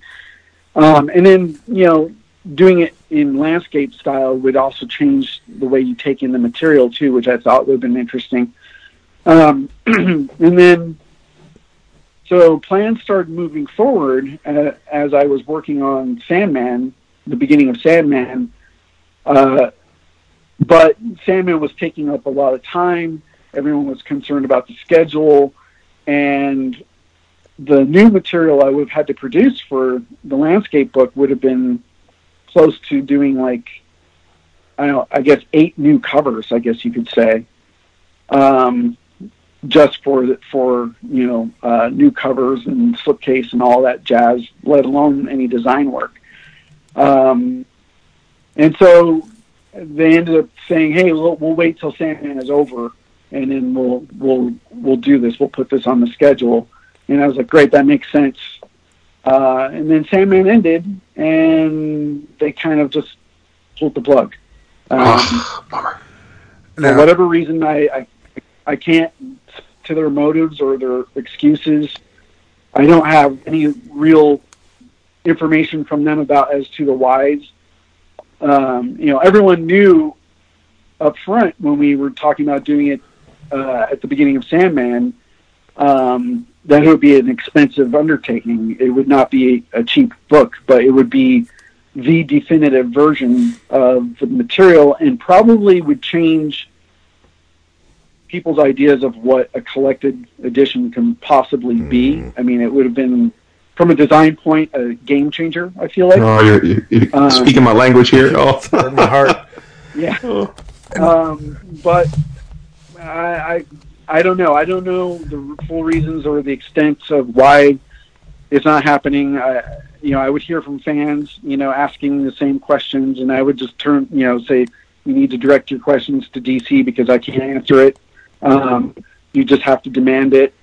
But at this point, I hate to say this, but I just have no faith whatsoever it will ever happen. Oh well. Now, okay, obviously maybe they'll surprise me next year. I don't know. Okay, so it will be the 20th anniversary. So. I'm curious if it's a sore subject. Obviously, we can skip it, but with the Promethea connection,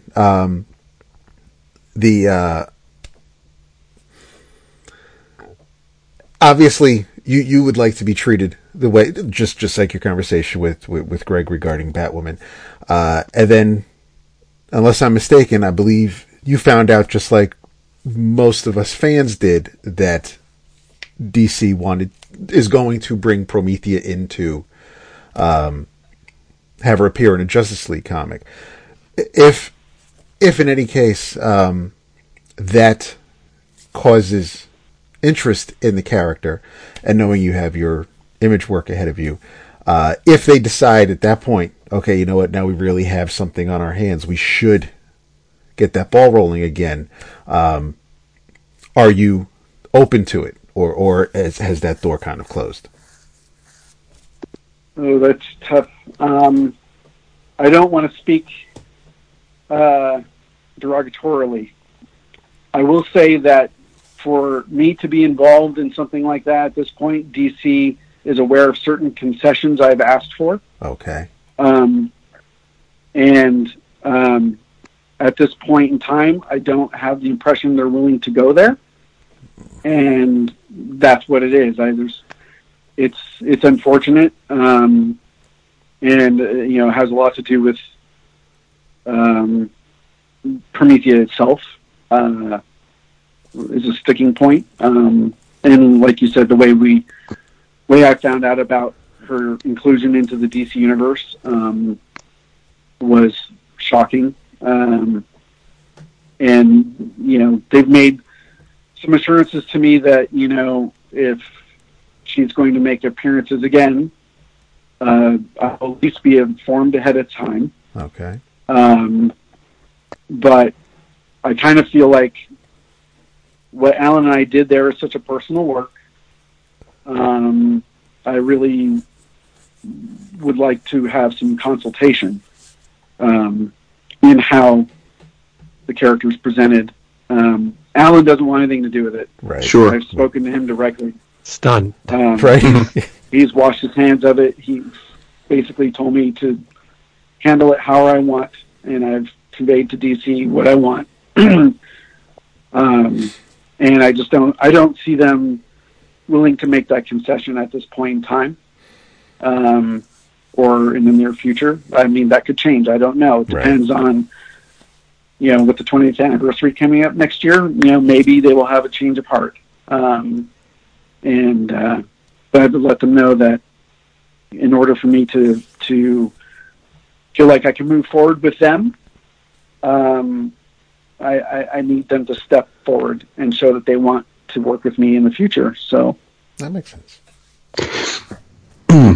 Before we wrap up, I thought it would be cool for, there are definitely plenty of people in our audience that are aspiring or relatively new creators out there, and I think that we often hear that there's no two ways to get into this business. And I think because of your well-deserved reputation at this point for the work that you've done, people probably don't know or remember, your beginnings of getting into this business, and probably assume when they see the work you're putting on the page now that it was a quote-unquote easy process because you're you.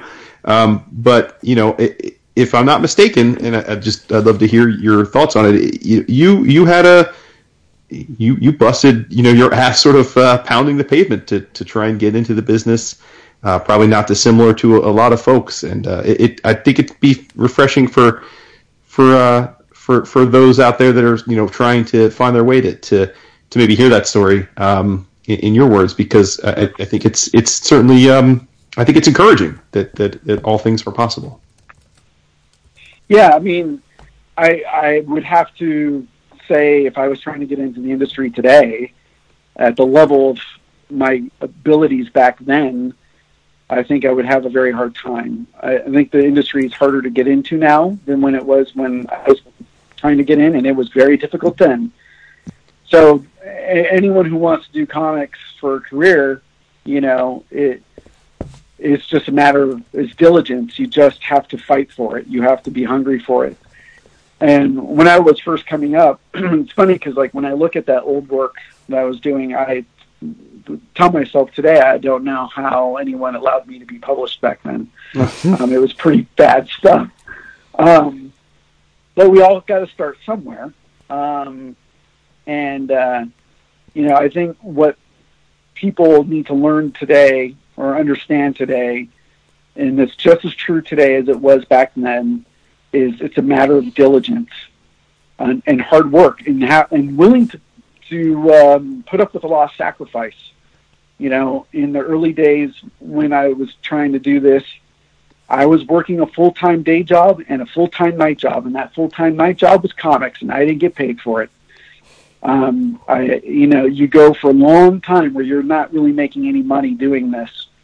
And it's terrible that, things are that way where it's the whole term you have to pay your dues concept, but that's just the reality of where things are. If you really want to do comics, or any creative endeavor, probably, you just have to be willing to put in the time and treat it like a job, like a real job, even if you're not getting any money for it. By showing that diligence and commitment, it shows that you have fire in you to do it, and eventually it will pay off. Eventually you'll get where you need to go, but you have to be patient about it, be willing to put in that work. I mean, I think I did that game for early on a good 2 or 3 years where I wasn't really, making any money off of it. And it was a second full-time job where, that's just the way you have to do. I don't know how else to explain it. And, as far as being an artist trying to get in, I think for writers it's tougher. But for an artist, you got to work every day, study every day, at the craft of doing it. That's the only way you're going to get better. Is you constantly push yourself and, understand that all the time that you're sacrificing to do it is because it's something that you love and you're doing it for that purpose. I think that's where it's going to make the difference for a lot of people. It's not one of those, comics is not one of those things where you can just do it halfway. If you just do it halfway or only half-heartedly, even though you've got an extreme amount of talent, it's not gonna take you where you want to go. It's just, that's the way it is. It's tough, but it's possible. It can be done. You see new talent coming into the industry all the time. So, another thing people need to do is, get their work in front of as many people as possible. Don't be afraid to insert yourself into conversations. If someone, you're going to a convention, you're talking to a group of people, be willing to show your work to whoever is willing to look at it. And you never know what will happen by doing that. And be willing to take the criticisms of whatever it is that you're doing, as well as the praise of whatever you're doing, both, and treat them both with equal weight. You take it where, you take it as a grain of salt. Either it's something that can apply to you or not apply to you, but you can't rely on others' opinions about it, other than seeing if there's ways that you can learn from what they're saying, if that makes sense. Fantastic. Well, I'll let my co-hosts and partners say their bit too, but let me just personally thank you so much for taking the time to chat with us today. It's been a real treat to hear your perspective, and certainly getting back to sort of the start of it. Just one last time for the listeners, remember that I think Final Order Cutoff is in a week and a half for Where We Live, which is the name of the anthology that JH and Wendy curated through Image Comics, with all the proceeds going to support the survivors and the victims' families of that awful shooting that took place last year. And so we look forward to supporting that. And again, thanks again so much for giving us your time tonight. Oh, my pleasure. And thanks for understanding my long rants. I can go on and on sometimes. So, well, if you ever feel like doing it again, let us know. Sure thing. Maybe we, when Echoland is going to finally launch, we should set something up. It's a date. Absolutely. Definitely. Yeah. And I'd like to thank Wendy too for being here. Sorry, we kind of we're covering it. We took it in Who's been sitting here listening to me ramble? But it was an amazing experience. Thank you both. Great. Thank you very much. Thank you for covering the book. It's very generous, and we really appreciate it. Yeah, we really appreciate the support. Oh, it's our pleasure. It's a great cause. So easy thing to do. Thank you very much. Great. Have an awesome night. Yes. Before you go, can we just trouble you for an intro to use on a future episode where you just say, I'm JH, I'm Wendy, this is what we do, and you're listening to 11 O'Clock Comics. Sure. Yeah, anytime you're ready. This is JH. Okay. This is JH Williams III. And Wendy Wright-Lynn. And you're listening to 11 O'Clock Comics. Listen to it often. Nice. Excellent. Thank you very much. We really appreciate it. It was a real pleasure. And as I said, we'll when we have the episode posted, we'll send you a link, and we'll also ping you on the when we get the little contest we're going to do with the listeners to shout it out. So yeah, that's fantastic. Thank you. Yeah, no problem. No problem. Cool. Probably around 1 o'clock tonight. Of course. Great. Okay. Have a great night. Have a great night. You too. Nice to meet you. You Same too. Here. Bye. That was a lot of fun. That was very good. Yeah. I wish we could have talked a little bit more about the magic, but I was getting a little bit upset that Wendy wasn't contributing, whether she didn't want to or we didn't offer her an opportunity, but she was just kind of like silent for the whole. We did kind of steal her husband for a little while. Yeah, yeah. I think, Vince, as my mission, because I wasn't sure how much beyond the benefit book we'd be able to really get into. I don't know how much time we would have had.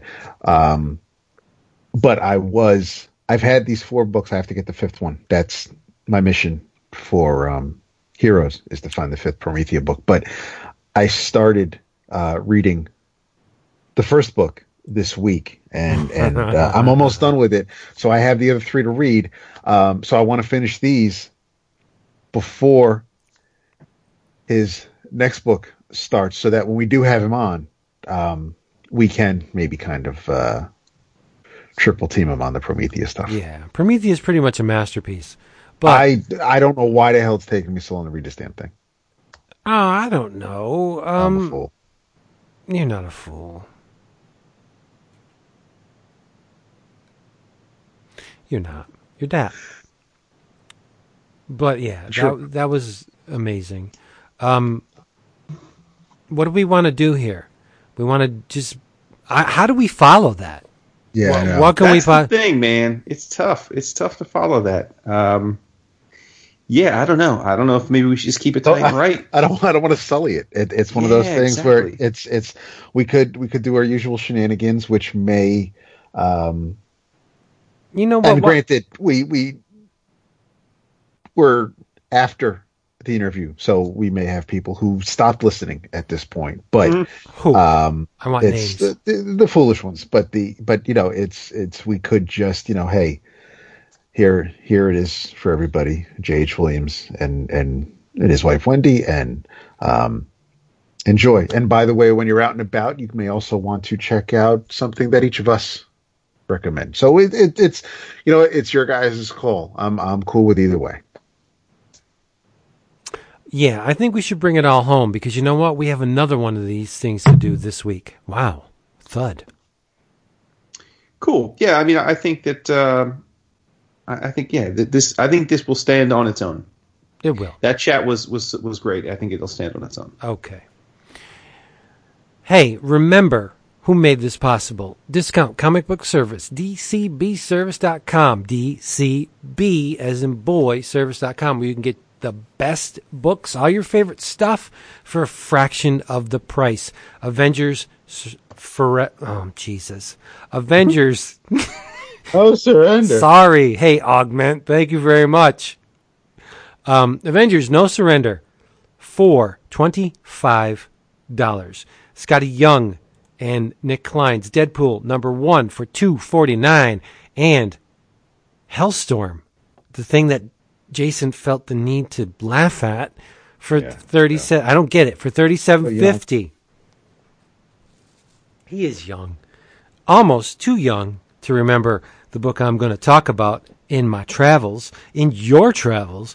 I implore you to get your asses out there and get this book here that is called, well, it's written by Keith Giffen and Alan Grant. The art is by Simon Bisley, Christian Alamy, Dennis Cowan, Kevin O'Neill.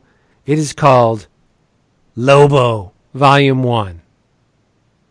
Who doesn't love Lobo, the main man? You guys are silent. How could you be silent when I'm talking Lobo?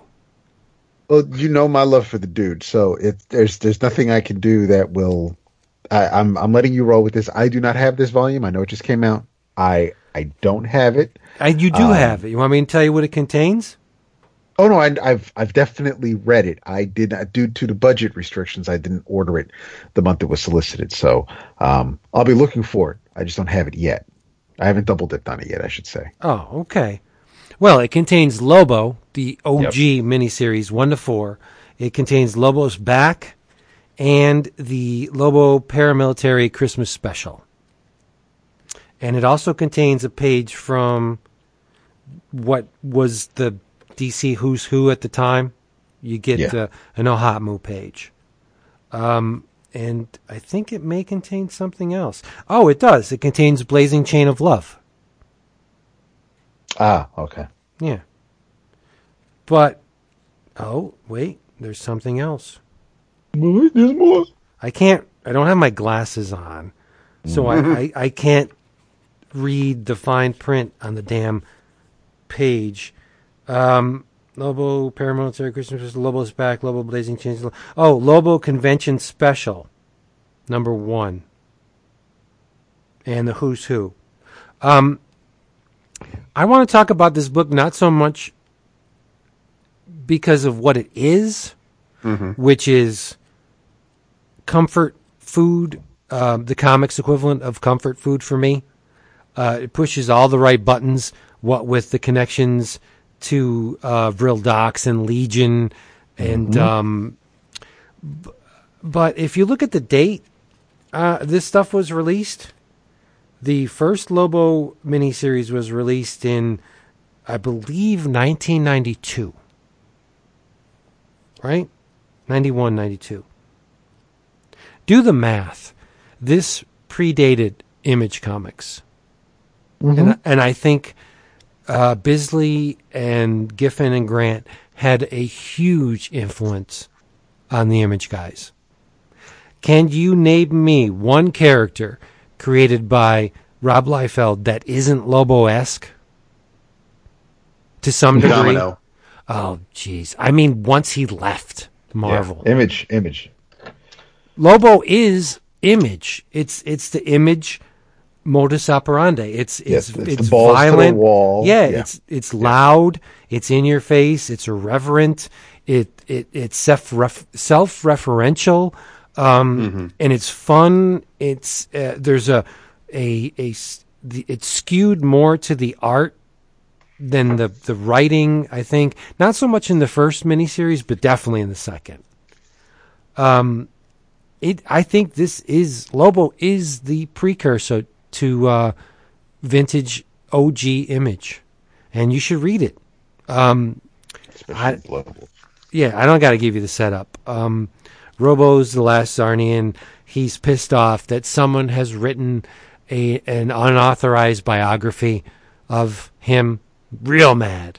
But Vril has a job for Lobo, and it's to escort a prisoner. But what Lobo doesn't know is the prisoner is the very person who wrote the unauthorized biography. It's his old school teacher. And hilarity and carnage ensue. It's amazing. It's Simon Bisley, Alan Grant, Keith Giffen. You need to read this, especially if you're an Image fan. This will show you, I think, part of the reason why Image did what they did, and it's because of Lobo. Mm-hmm. Yep. Yeah. One day I will. I don't know if alcohol will need to be involved, but I will go on and on about my love for the main man, and there is something about that's it's chaos, right? It's just chaos, and there's so, because it was the early 90s, and Dark Knight and Watchmen are so gritty, and it predates it by a few years, but, or at least that incarnation of Lobo, because obviously the Omega Men, but it was just so, it was a 180 from just about everything else I was reading, whether it was from the Big Two or the Independents, and it was actually from DC. It was in continuity. This was a character who was unlike anything else, anyone else DC had, and I ate it up with a spoon. I didn't. It was a warm fucking blanket. I loved everything about Lobo, and it overstayed its welcome, and then it became a joke, and it's just, there's, I loved those limited series. I enjoyed the ongoing, but it was just seeing Bisley with Giffen and Grant, and just having them have fun and take no prisoners, and just it hit me at the right time, and I loved everything about it. Yeah. And you could argue that without Wolverine there would be no Lobo. And you just took the words out of my mouth. I will concede that the main man does owe a little bit to Lobo, to Wolverine, but more to the point, I think Deadpool owes his entire existence to Lobo. That's right. I said it. I don't know about entire. Most most of the bullets in Wade's clip have the Lobo on them. Not all of them. Some of them do have the Deathstroke, but yes. Yes. Okay. You're right. When you're right, you're right. Since they're, in air quotes, supposed to be cousins. Because it's Slade and Wade Wilson. But yeah. But, the Elvis truckers and the Legion of Decency, the Sons of Lobo, like all these groups are in the first miniseries. It's just amazing. And the text pieces. Oh my God. There's faux pages from the the biography. There's Lobo's grade school report card. It's just great. If you're looking to blow some time and you don't want to invest a whole lot of money, get this Lobo trade. It's awesome. Yeah. I will say that you're totally not wrong about the Deadpool, at least in terms of the the spiritual component of it, over the top. Because I mean, even God, what the hell was the name? They had Lobo in the Deadpool comic, Dirty Wolf. They parodied Lobo in the original series. It's a hard word to say. Parodied, it is. Parodied. Yeah. Parodied. But yeah, I must admit, I'm being quiet because I don't dislike Lobo of what I've read of him, but I don't think I've read most of the. You need to read the early stuff. Yeah, that's you got to if you read that will let me know if the show will continue, basically. But yes, it will. It will let me know where you fall on the will, but it will let me know if reading whatever you read of Lobo today isn't the same. So if you, and granted, I mean, I don't know if it's. Well, I loved him in Rebels, which you guys said was relatively fair to the old school, right? Yeah. Not as over the top, but I loved him in Legion. But in those books, it was the team setting. He was more of so he wasn't toned down as much, but it was a different setting. If you read just Lobo or Lobo's back, things like that, that's the essence for me. That's the true. What did you think of him in 52? Because that's probably the first thing I've ever read of his. That was.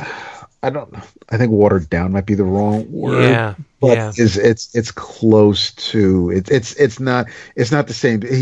He's wearing his clothes, but there is something he's toned down a bit. That was the family friendly Lobo. Yes. Uh-huh. Yeah. He didn't cut anybody's legs off in that one.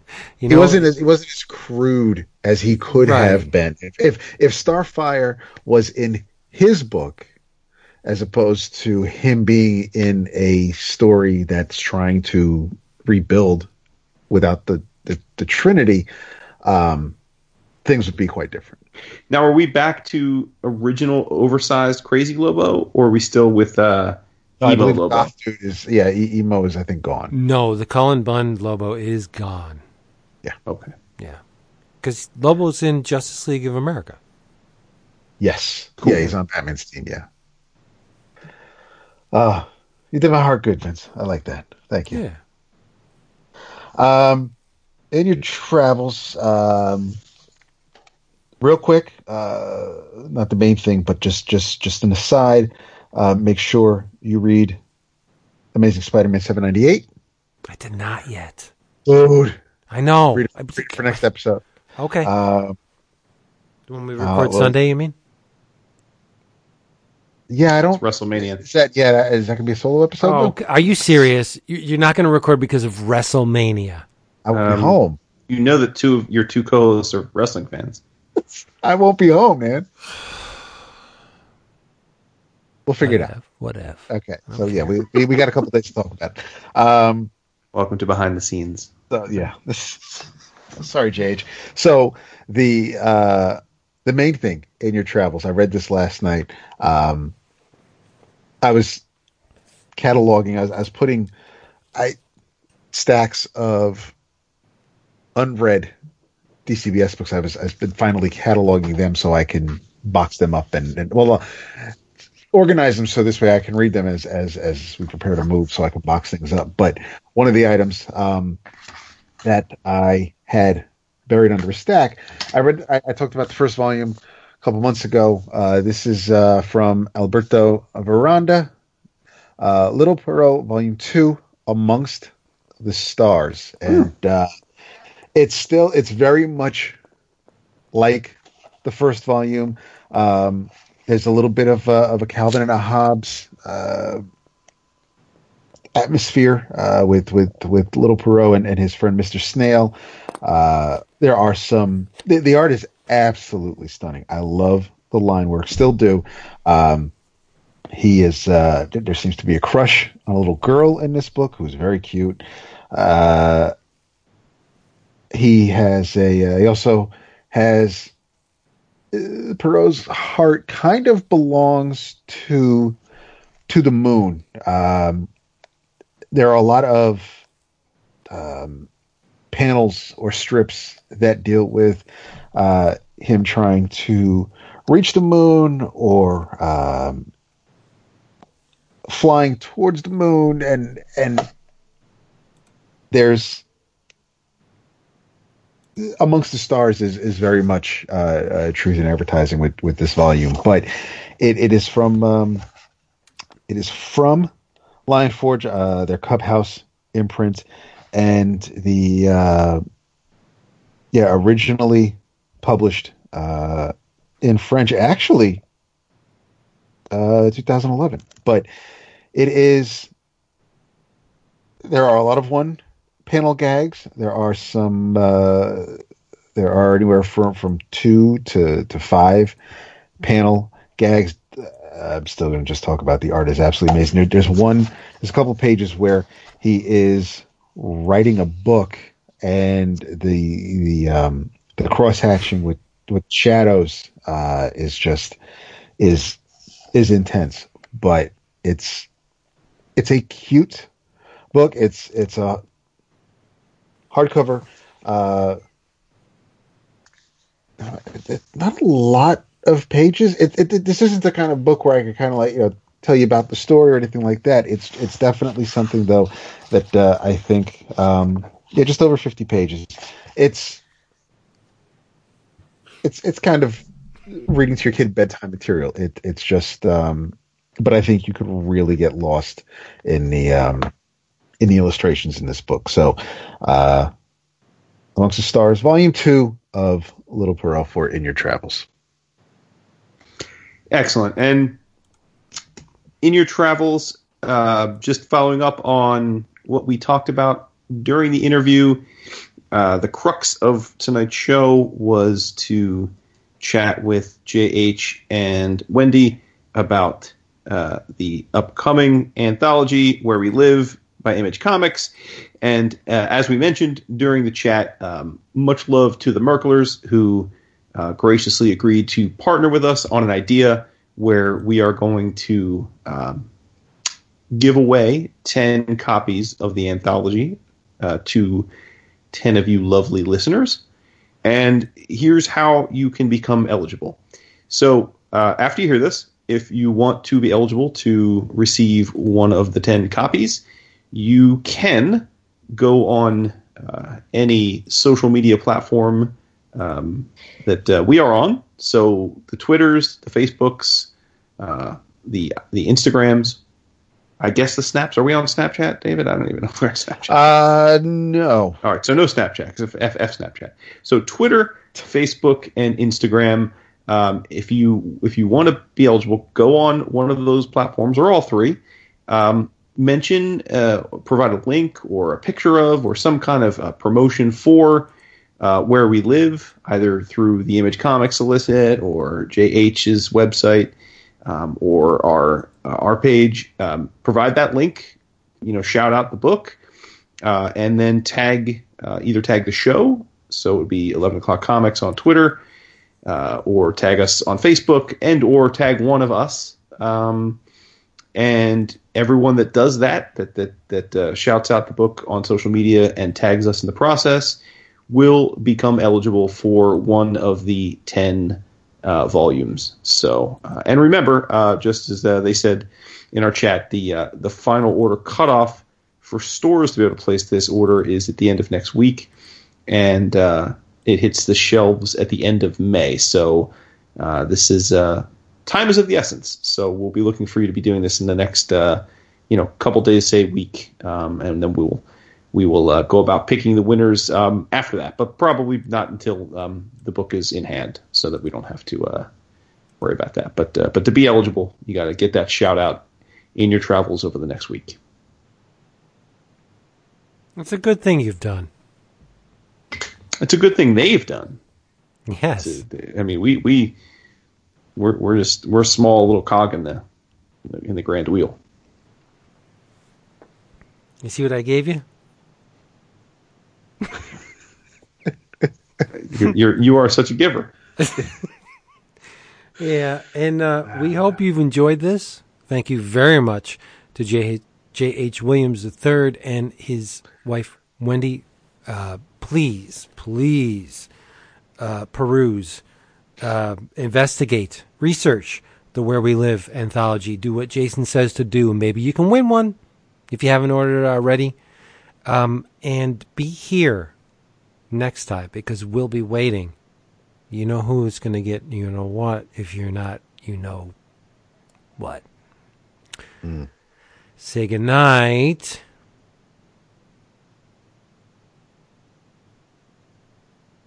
Toothy. Are you kidding me? David. Good night. Toothy. It's weird. David. Nice. We love you so much. Be back here. We will be waiting for you. Go kiss somebody or hug somebody you love. And just come back. Bye. Deuce. Latest. Potatoes. Potatoes. Boil and mash them, stick them in stew.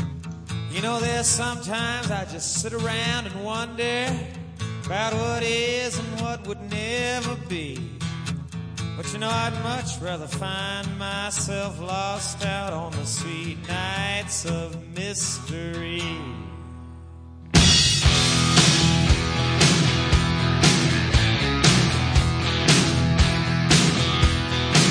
And there's some people that they grow up crazy, and there's some people that never bother to grow up at all, y'all. I don't worry about any of that shit anymore. I just listen for my sweet baby to call. And she goes, here it come, I'm gonna talk all the time about love. Got me a light and it shines just like a diamond. I'd never get me enough. Here it comes up again now. Watching on you and me. Don't I love to be caught out on your sweet nights of mystery.